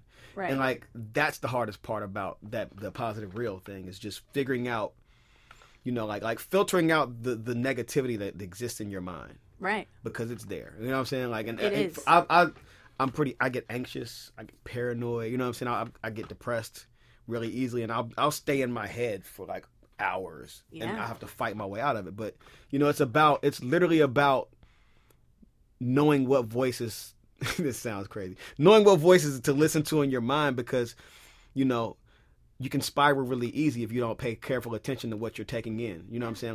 Like everything is food. Like a conversation feeds you. When you watch TV, when you look at Twitter and it's like a bunch of negative people, it literally molecularly changes you. Like it's food. You know what I'm saying? So it all comes in, and you have to get it out. That's right. I even notice, when I'm being a hater, like people don't want to admit that they're haters, but everybody has a hater in them.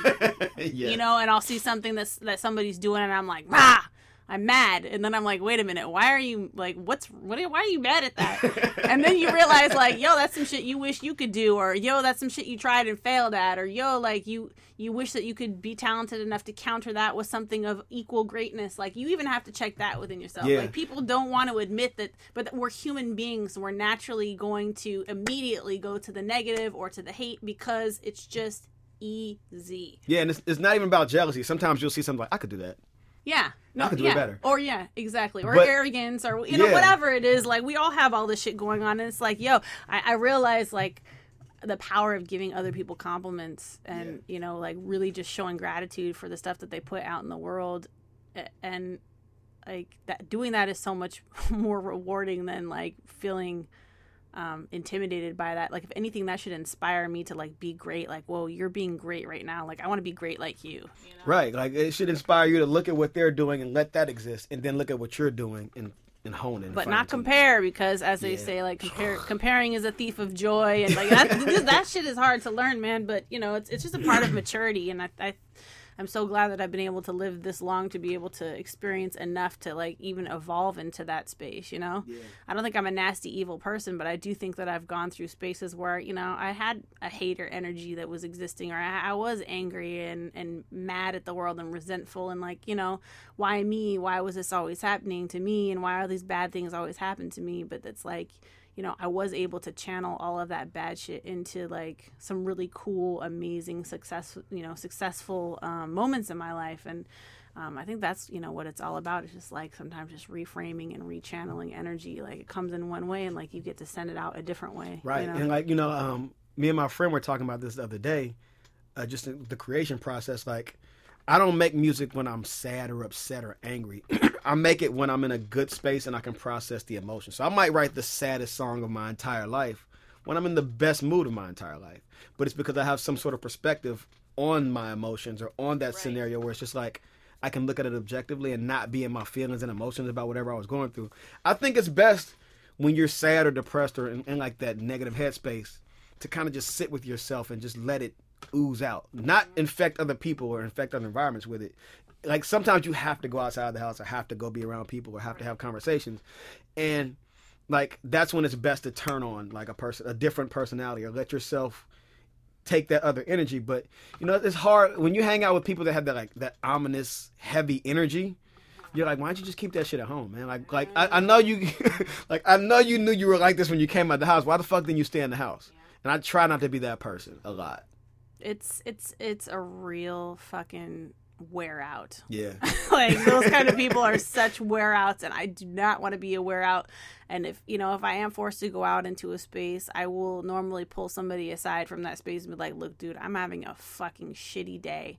I feel horrible. This is going on with me. I just want to let you know if I like seem off, like I'm going through some shit right now. You know, I mean, I think being real and transparent as much as you possibly can is the best thing that you can be, and then just keep it pushing, you know, or give yourself the permission to not show up to something and be like, look, I can't make it. I'm dealing with some things, or, you know, I am not going to show up for this position or this job or whatever it is. Like, you just have to be able to like stake your space and like know what's healthy for you. I feel like that's almost the theme of the conversation, is giving yourself permission. Like in a lot of ways, you know, this whole conversation from letting yourself decide that it was time to to figure out your own shit career wise, to even just like your emotions or just the way you feel during the day. It's about letting yourself, and not so much about just, you know, letting anything else decide for you. That's right. And I do feel like when you live in that space and give yourself permission to be great, you're also, or different or zany or wacky or whatever it is that you are giving yourself permission to do, you're also giving other people permission to do that too. Yeah. Like when you're inspired by somebody, they're giving you permission to be inspired. You know, like not in a talking down to sense, but it's like an exchange of like, I'm living this way, I'm giving you permission to do it because you see that I'm doing it. Like, it's possible. Give yourself the permission to do it. Right. You can do it too. You know, and instead of, you know, asking for it, like creating those spaces where you can give it to yourself or get it from other people. And I feel like in a lot of ways, people don't give themselves permission because they feel like they're expected to be a certain thing or a certain way for no one but other people. Like, that's it's not like you're holding yourself back by not letting yourself be who you really want to be, you know? That's a whole lot. Yeah. I mean, I know I see that in the music industry, you know, so much. I mean, one of the steps in the How to Quit Your Job series is about defining success for yourself. Like, what does that look like to you? What is success really? And for some people, it's, you know, the next power move that they make. And I said that on Twitter today, actually, you know, like people are super impressed by power moves because it's expected to be impressed by that. But like, really, a lot of people are not necessarily inspired by that. Sometimes a road less traveled, you know, not going from one safe spot to another safe spot, like taking a risk is more inspiring than like, definitely, you know, taking the next corporate job. You know what I'm saying? No, I know exactly what you're saying. So yeah. But we're gonna take another break. I'm gonna use the bathroom. Yeah, I need to pee also. Is this TMI? No. Bathroom breaks for everybody, yourself included. Go out there and use your company's bathroom. Tell them you gotta pee. And when you get back to your desks, log on to carlyhustle.com. There you can see information about the Hustle Bow Ties.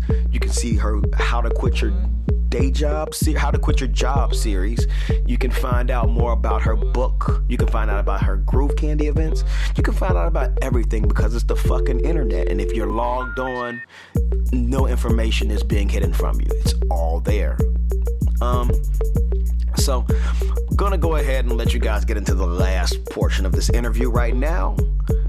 And I'm getting dressed to leave the house. Like I'm literally, it's 6:10 p.m. right now. I'm supposed to be there at 7. But thank God I'm the kind of person that rides their bike in the cold. Ugh. All right. But yeah, log on, carlyhustle.com. I told you guys this was a good interview, right? I told you. But I steer you wrong. It's my fucking podcast. Would I be interviewing somebody that I didn't think was gonna fucking feed you, nourish you? Some good shit.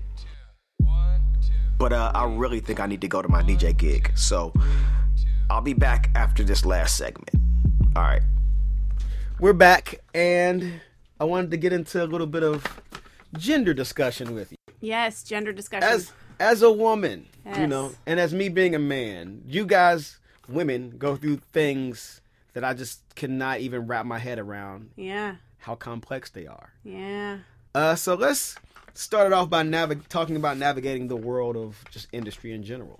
You know, like how has, this is a really broad question, but how has being a woman shaped your experience, like just, you know, in corporate environments and in the freelance world? Like, has it not has it made things, I'm rambling, just say something. So yeah, being a woman in the music industry and the entertainment industry, you know, I can't speak for all women, and so therefore I can only speak from my own experience. I think one main thing that I've struggled with being a woman in the music industry is playing small. Yeah, a friend of mine was just talking about this. Yeah, to not intimidate people, you know, not seeing my work as important as maybe my male counterparts. Yeah. Even though I know that it is. I've also struggled with being able to, you know, pull things off that a lot of male peers could not have done, but then not getting the title or the credit for those things. You know, I mean, I really think that, you know, sexism in the workplace absolutely exists. I think that I've been through some things in my career, and not only sexism, but, you know, like homophobia and like all different kinds of shit, you know, that, you know, people look at me and they're like, oh, you know, she's a lesbian, you know, like they make these assumptions about, you know, who I am and like, you know, what I must be doing. And, oftentimes very inaccurate for the moment. And, so yeah, I've definitely had my struggles. But, you know, I think that no matter what, we just need more diversity in general in corporate America at higher levels. Right. And I think more and more, I think corporations are starting to see that we need women, we need black people, you know, we need gay people, like we need trans people, we need everybody sitting at the table.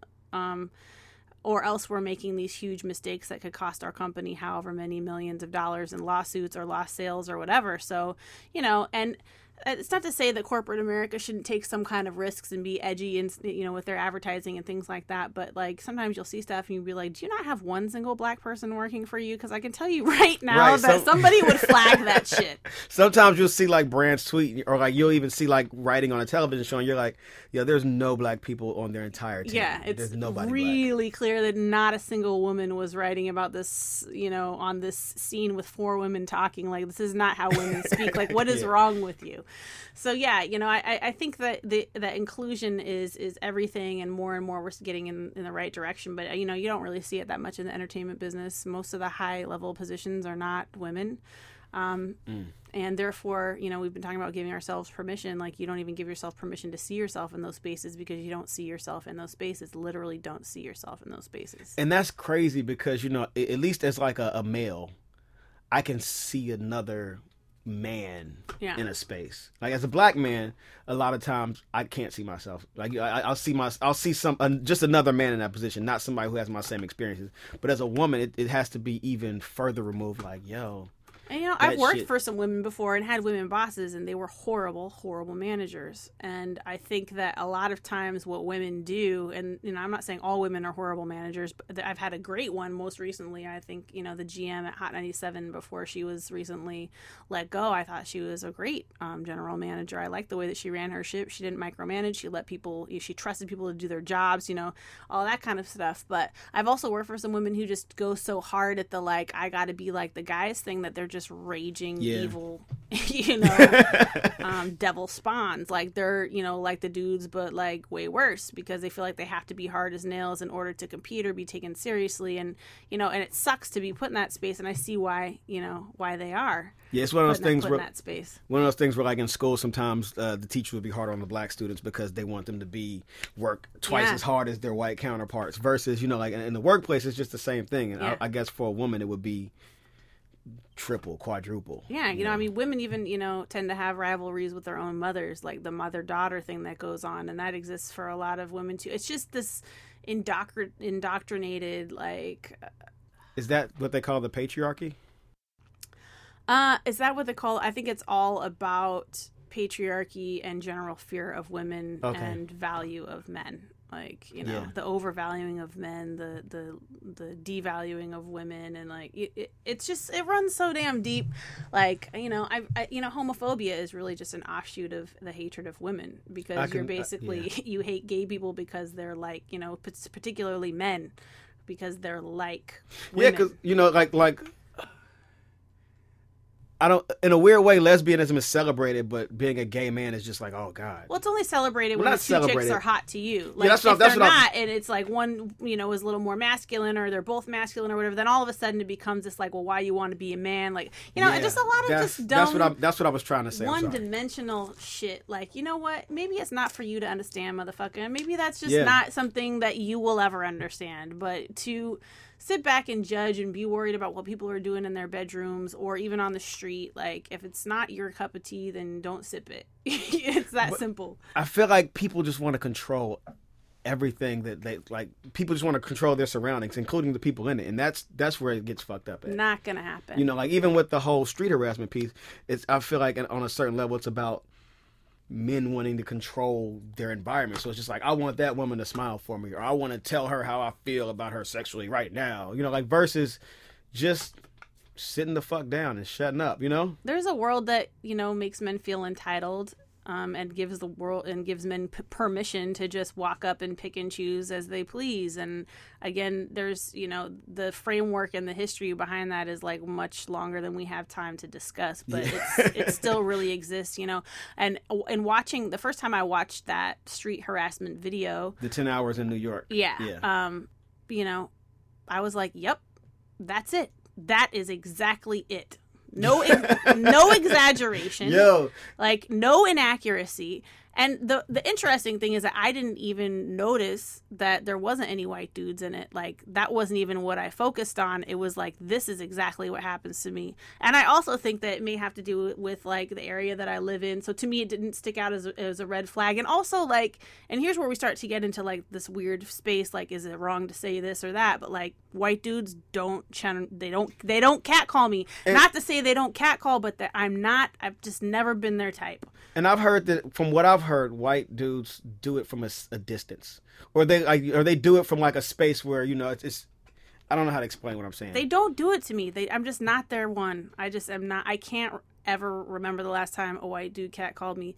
Again, they do it. If I probably put on some like platform shoes and a blonde wig or something, maybe I would then be what they're interested in. But the way I look is not the way a lot of white men, at least from a street harassment perspective, they're just not feeling me. So when I watched the video, I was like, yeah, that's my reality. You know, yeah, it's mostly black and Spanish dudes that are trying to holler, mostly black dudes, especially in the area that I live in, all day long. Yeah. But again, I didn't register that it was like, you know, edited in a racist fashion or whatever, because that was just basically my reality.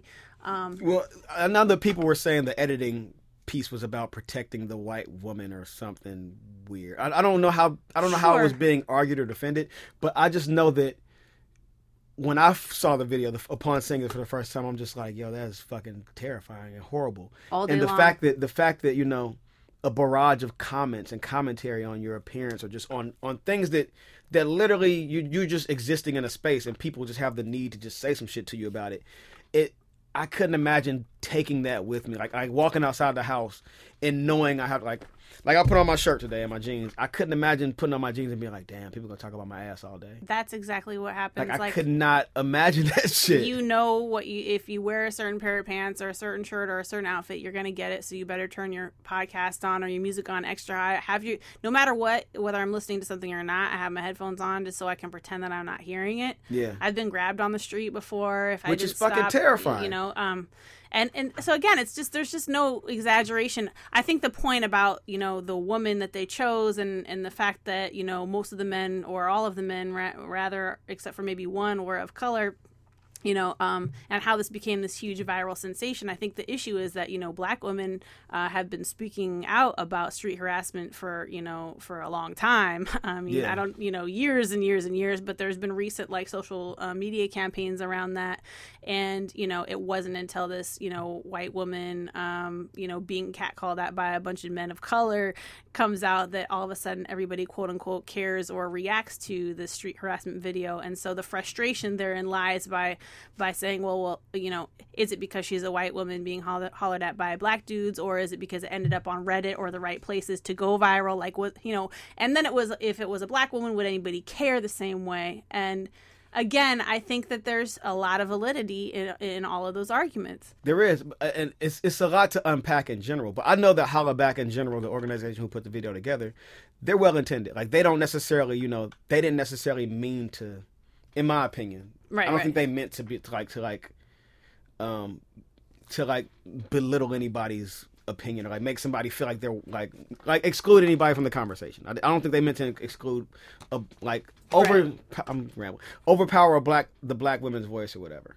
Right. And I don't know whether or not they did, but I mean, when we're talking about seats at the table, like, I don't know who works at Hollaback. I know nothing about them, but like, Are there any black women that work there? Are there any women of color that work there or are a part of the project that saw this and could have been like, yo, we need to flag this because this could be interpreted a different way? Or what if we did half the video her and half the video a black woman or something? Because It does look like you're showcasing a white woman or a white presenting woman walking down the street being hollered at and harassed by a bunch of men of color. And trying to, like, you know, on one side it's like you don't want to protect men from themselves because it's like, you know, that what was in that video was true to life. Nobody forced people to say those things, and it's basically like reality TV. Like, they didn't edit it to make you look crazy. You look crazy because you gave them fodder to look crazy. It's the same kind of thing. But, you know, there is, of course, it lies in a lot of people socially. They want to make sure that, you know, men of color on some level are protected from yet another attack on their humanity and their manhood and their, you know, human, like, you see that all the time. So I think, you know, if nothing else, it was an excellent conversation point. I really revealed the true colors of a lot of people, and it's gotten pretty ugly. Yeah, I mean, the conversation has been,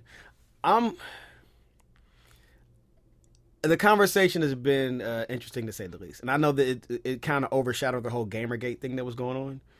Yeah, and to be honest, a lot of people, probably Black women and people of color, are totally clueless as to what's happening with Gamergate. And Gamergate is fucking terrible. Gamergate is like, they're finding, it's like when Anonymous was unleashing the information about the police department. It's like, these motherfuckers are like ready to, like, making physical threats to people that they can actually carry out on some hacker shit. You know what I'm saying? Which is spreading people's personal addresses because they're upset that they're speaking out against sexism in the gaming world. They're going into people's personal files and releasing nudes, and like there's a lot of like sexual violence and threats and things that are happening. And again, it's, you know, these two worlds kind of exist separately, and sometimes they collide, and instead of Gamergate really taking off, as far as like from what I see, you know, on who I follow, and the only reason I know about Gamergate is because I listen to Fan Bros podcast. Yeah, I know about Gamergate because I do this program where I had to write like a little rap about news headlines. So,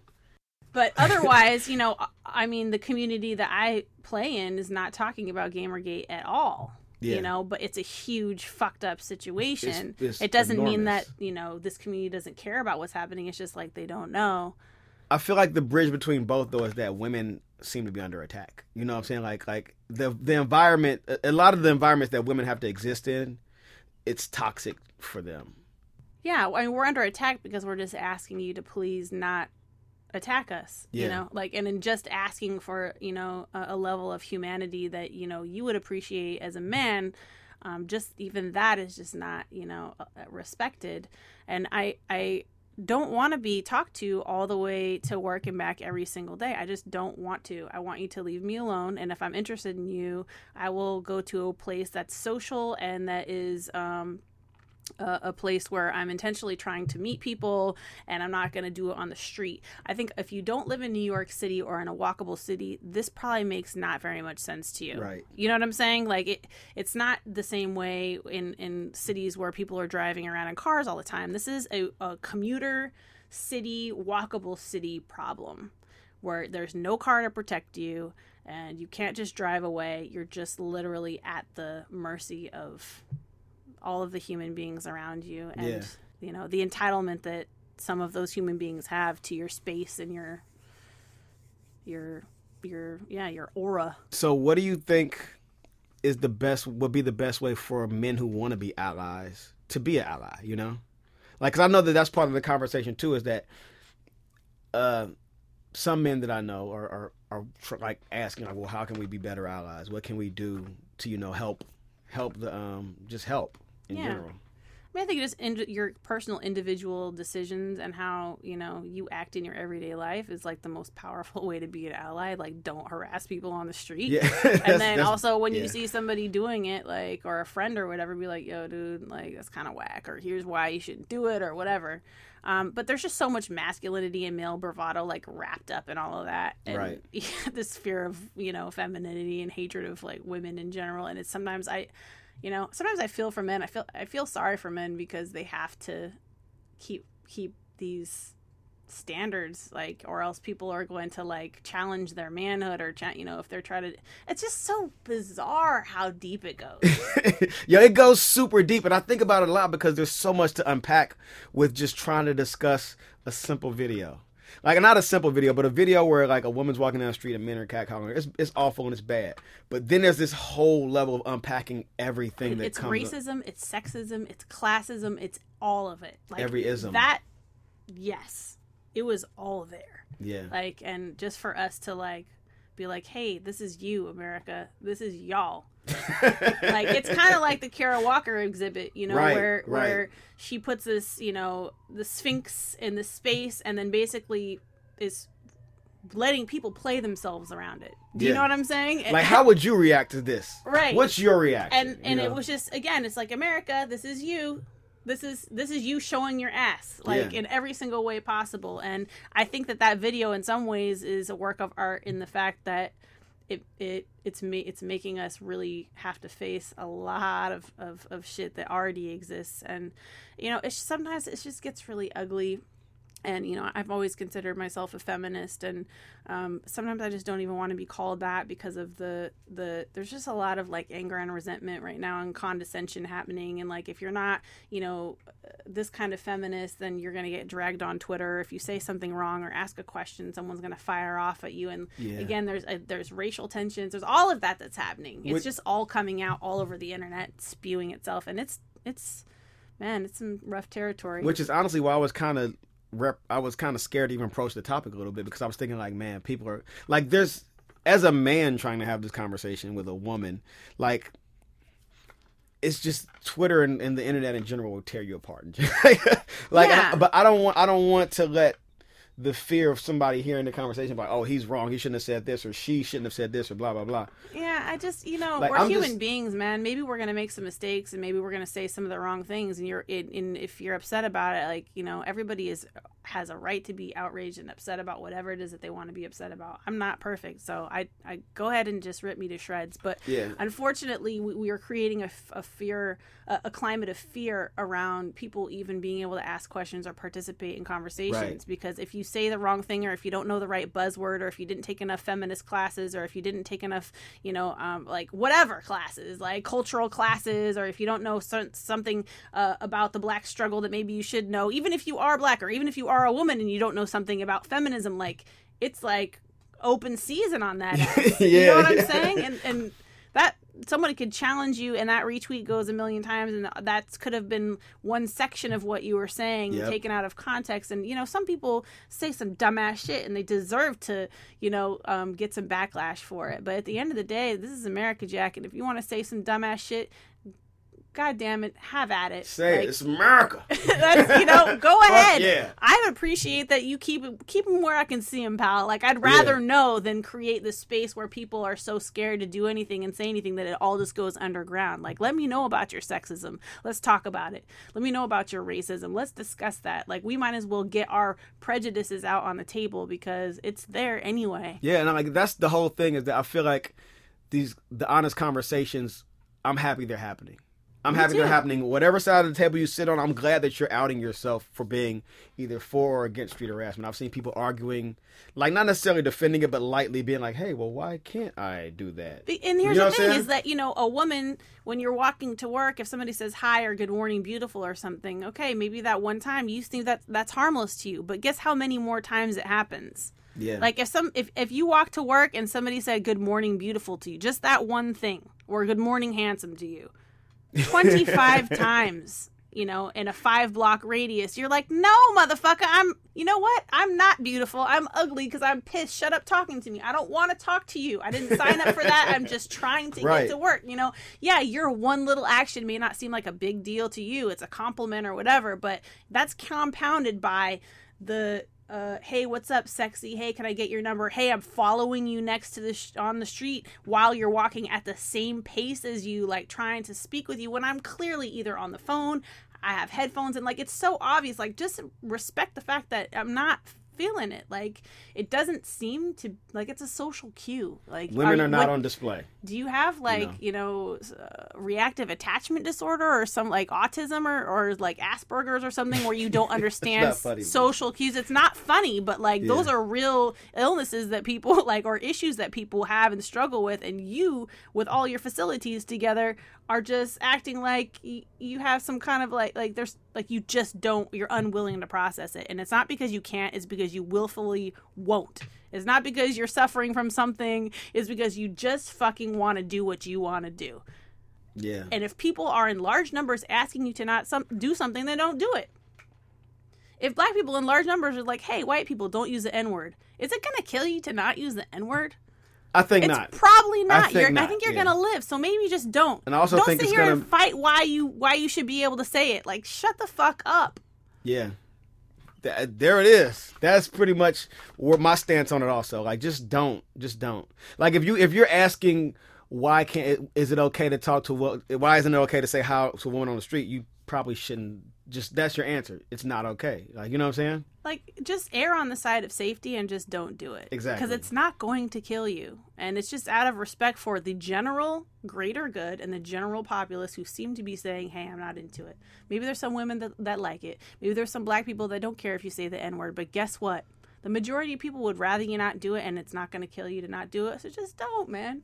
Just don't. That's the new slogan for street harassment. Just don't do it. Yeah. And white people, just don't use the N-word. Don't use the N-word. I mean, when I'm seeing some men, defend the right to street harass, it really does look to me like a white person trying to explain why they should be able to use the N-word. It's like the same like weird entitlement. Like, no, you shouldn't and you can't. And you know what? You don't even need to know the reason why.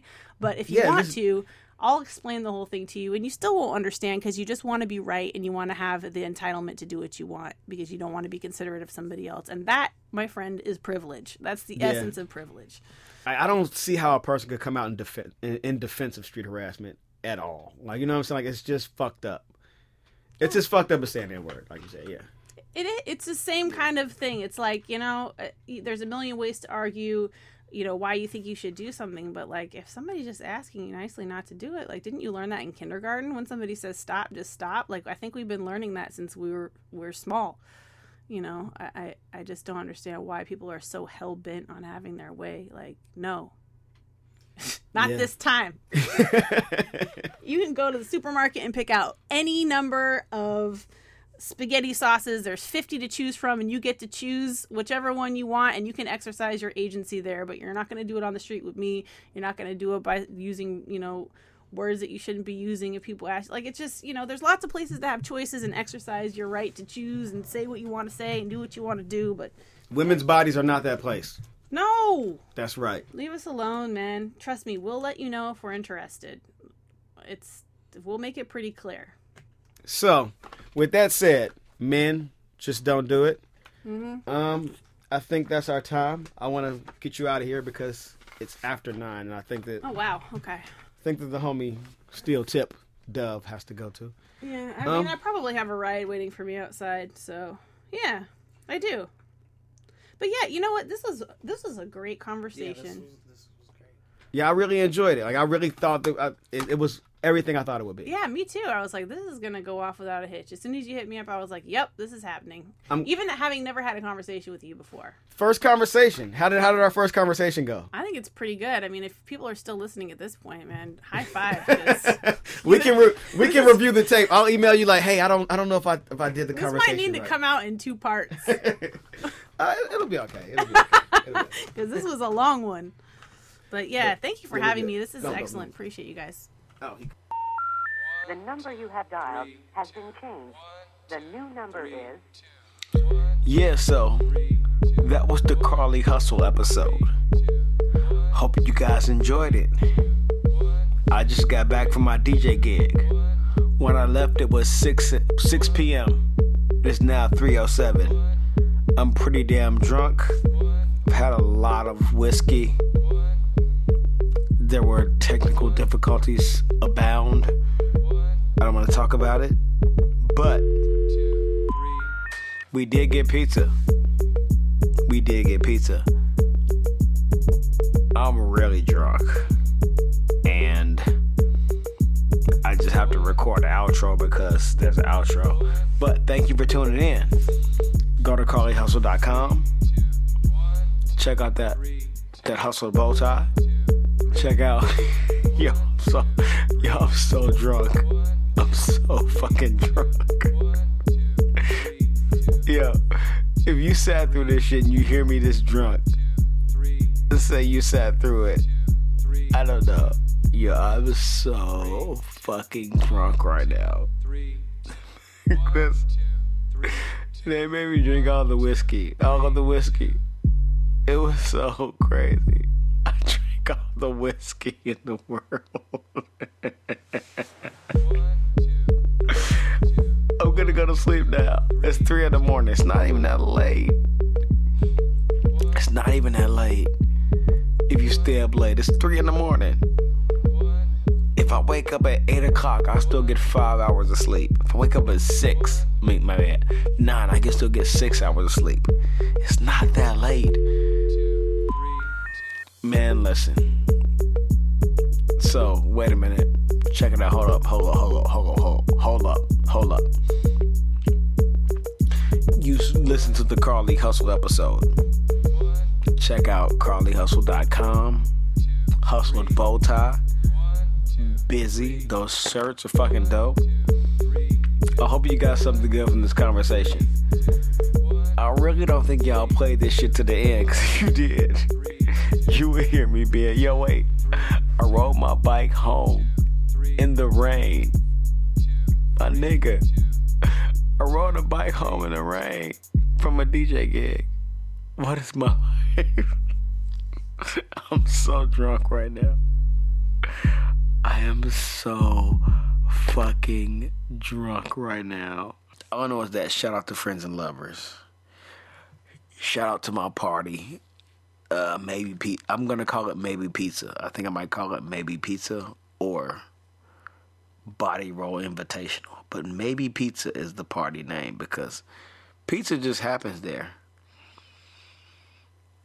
Alright, I wanna go to sleep. And this is gonna take a long time to fucking render or whatever. Yo, I'm really drunk. And I'm not gonna listen to this because I don't wanna hear what I sound like drunk, but I'm really drunk. Bad with names. 3 a.m. I'm drunk. And my landlord still hasn't cut on the fucking heat, so yeah. Pray for me. I've got a bag of Pepperidge Farm cookies. I'm gonna eat some of those and render this. And you'll hear this tomorrow morning. Remember, if you hear me talking, hashtag sat through it drunk, or I don't know.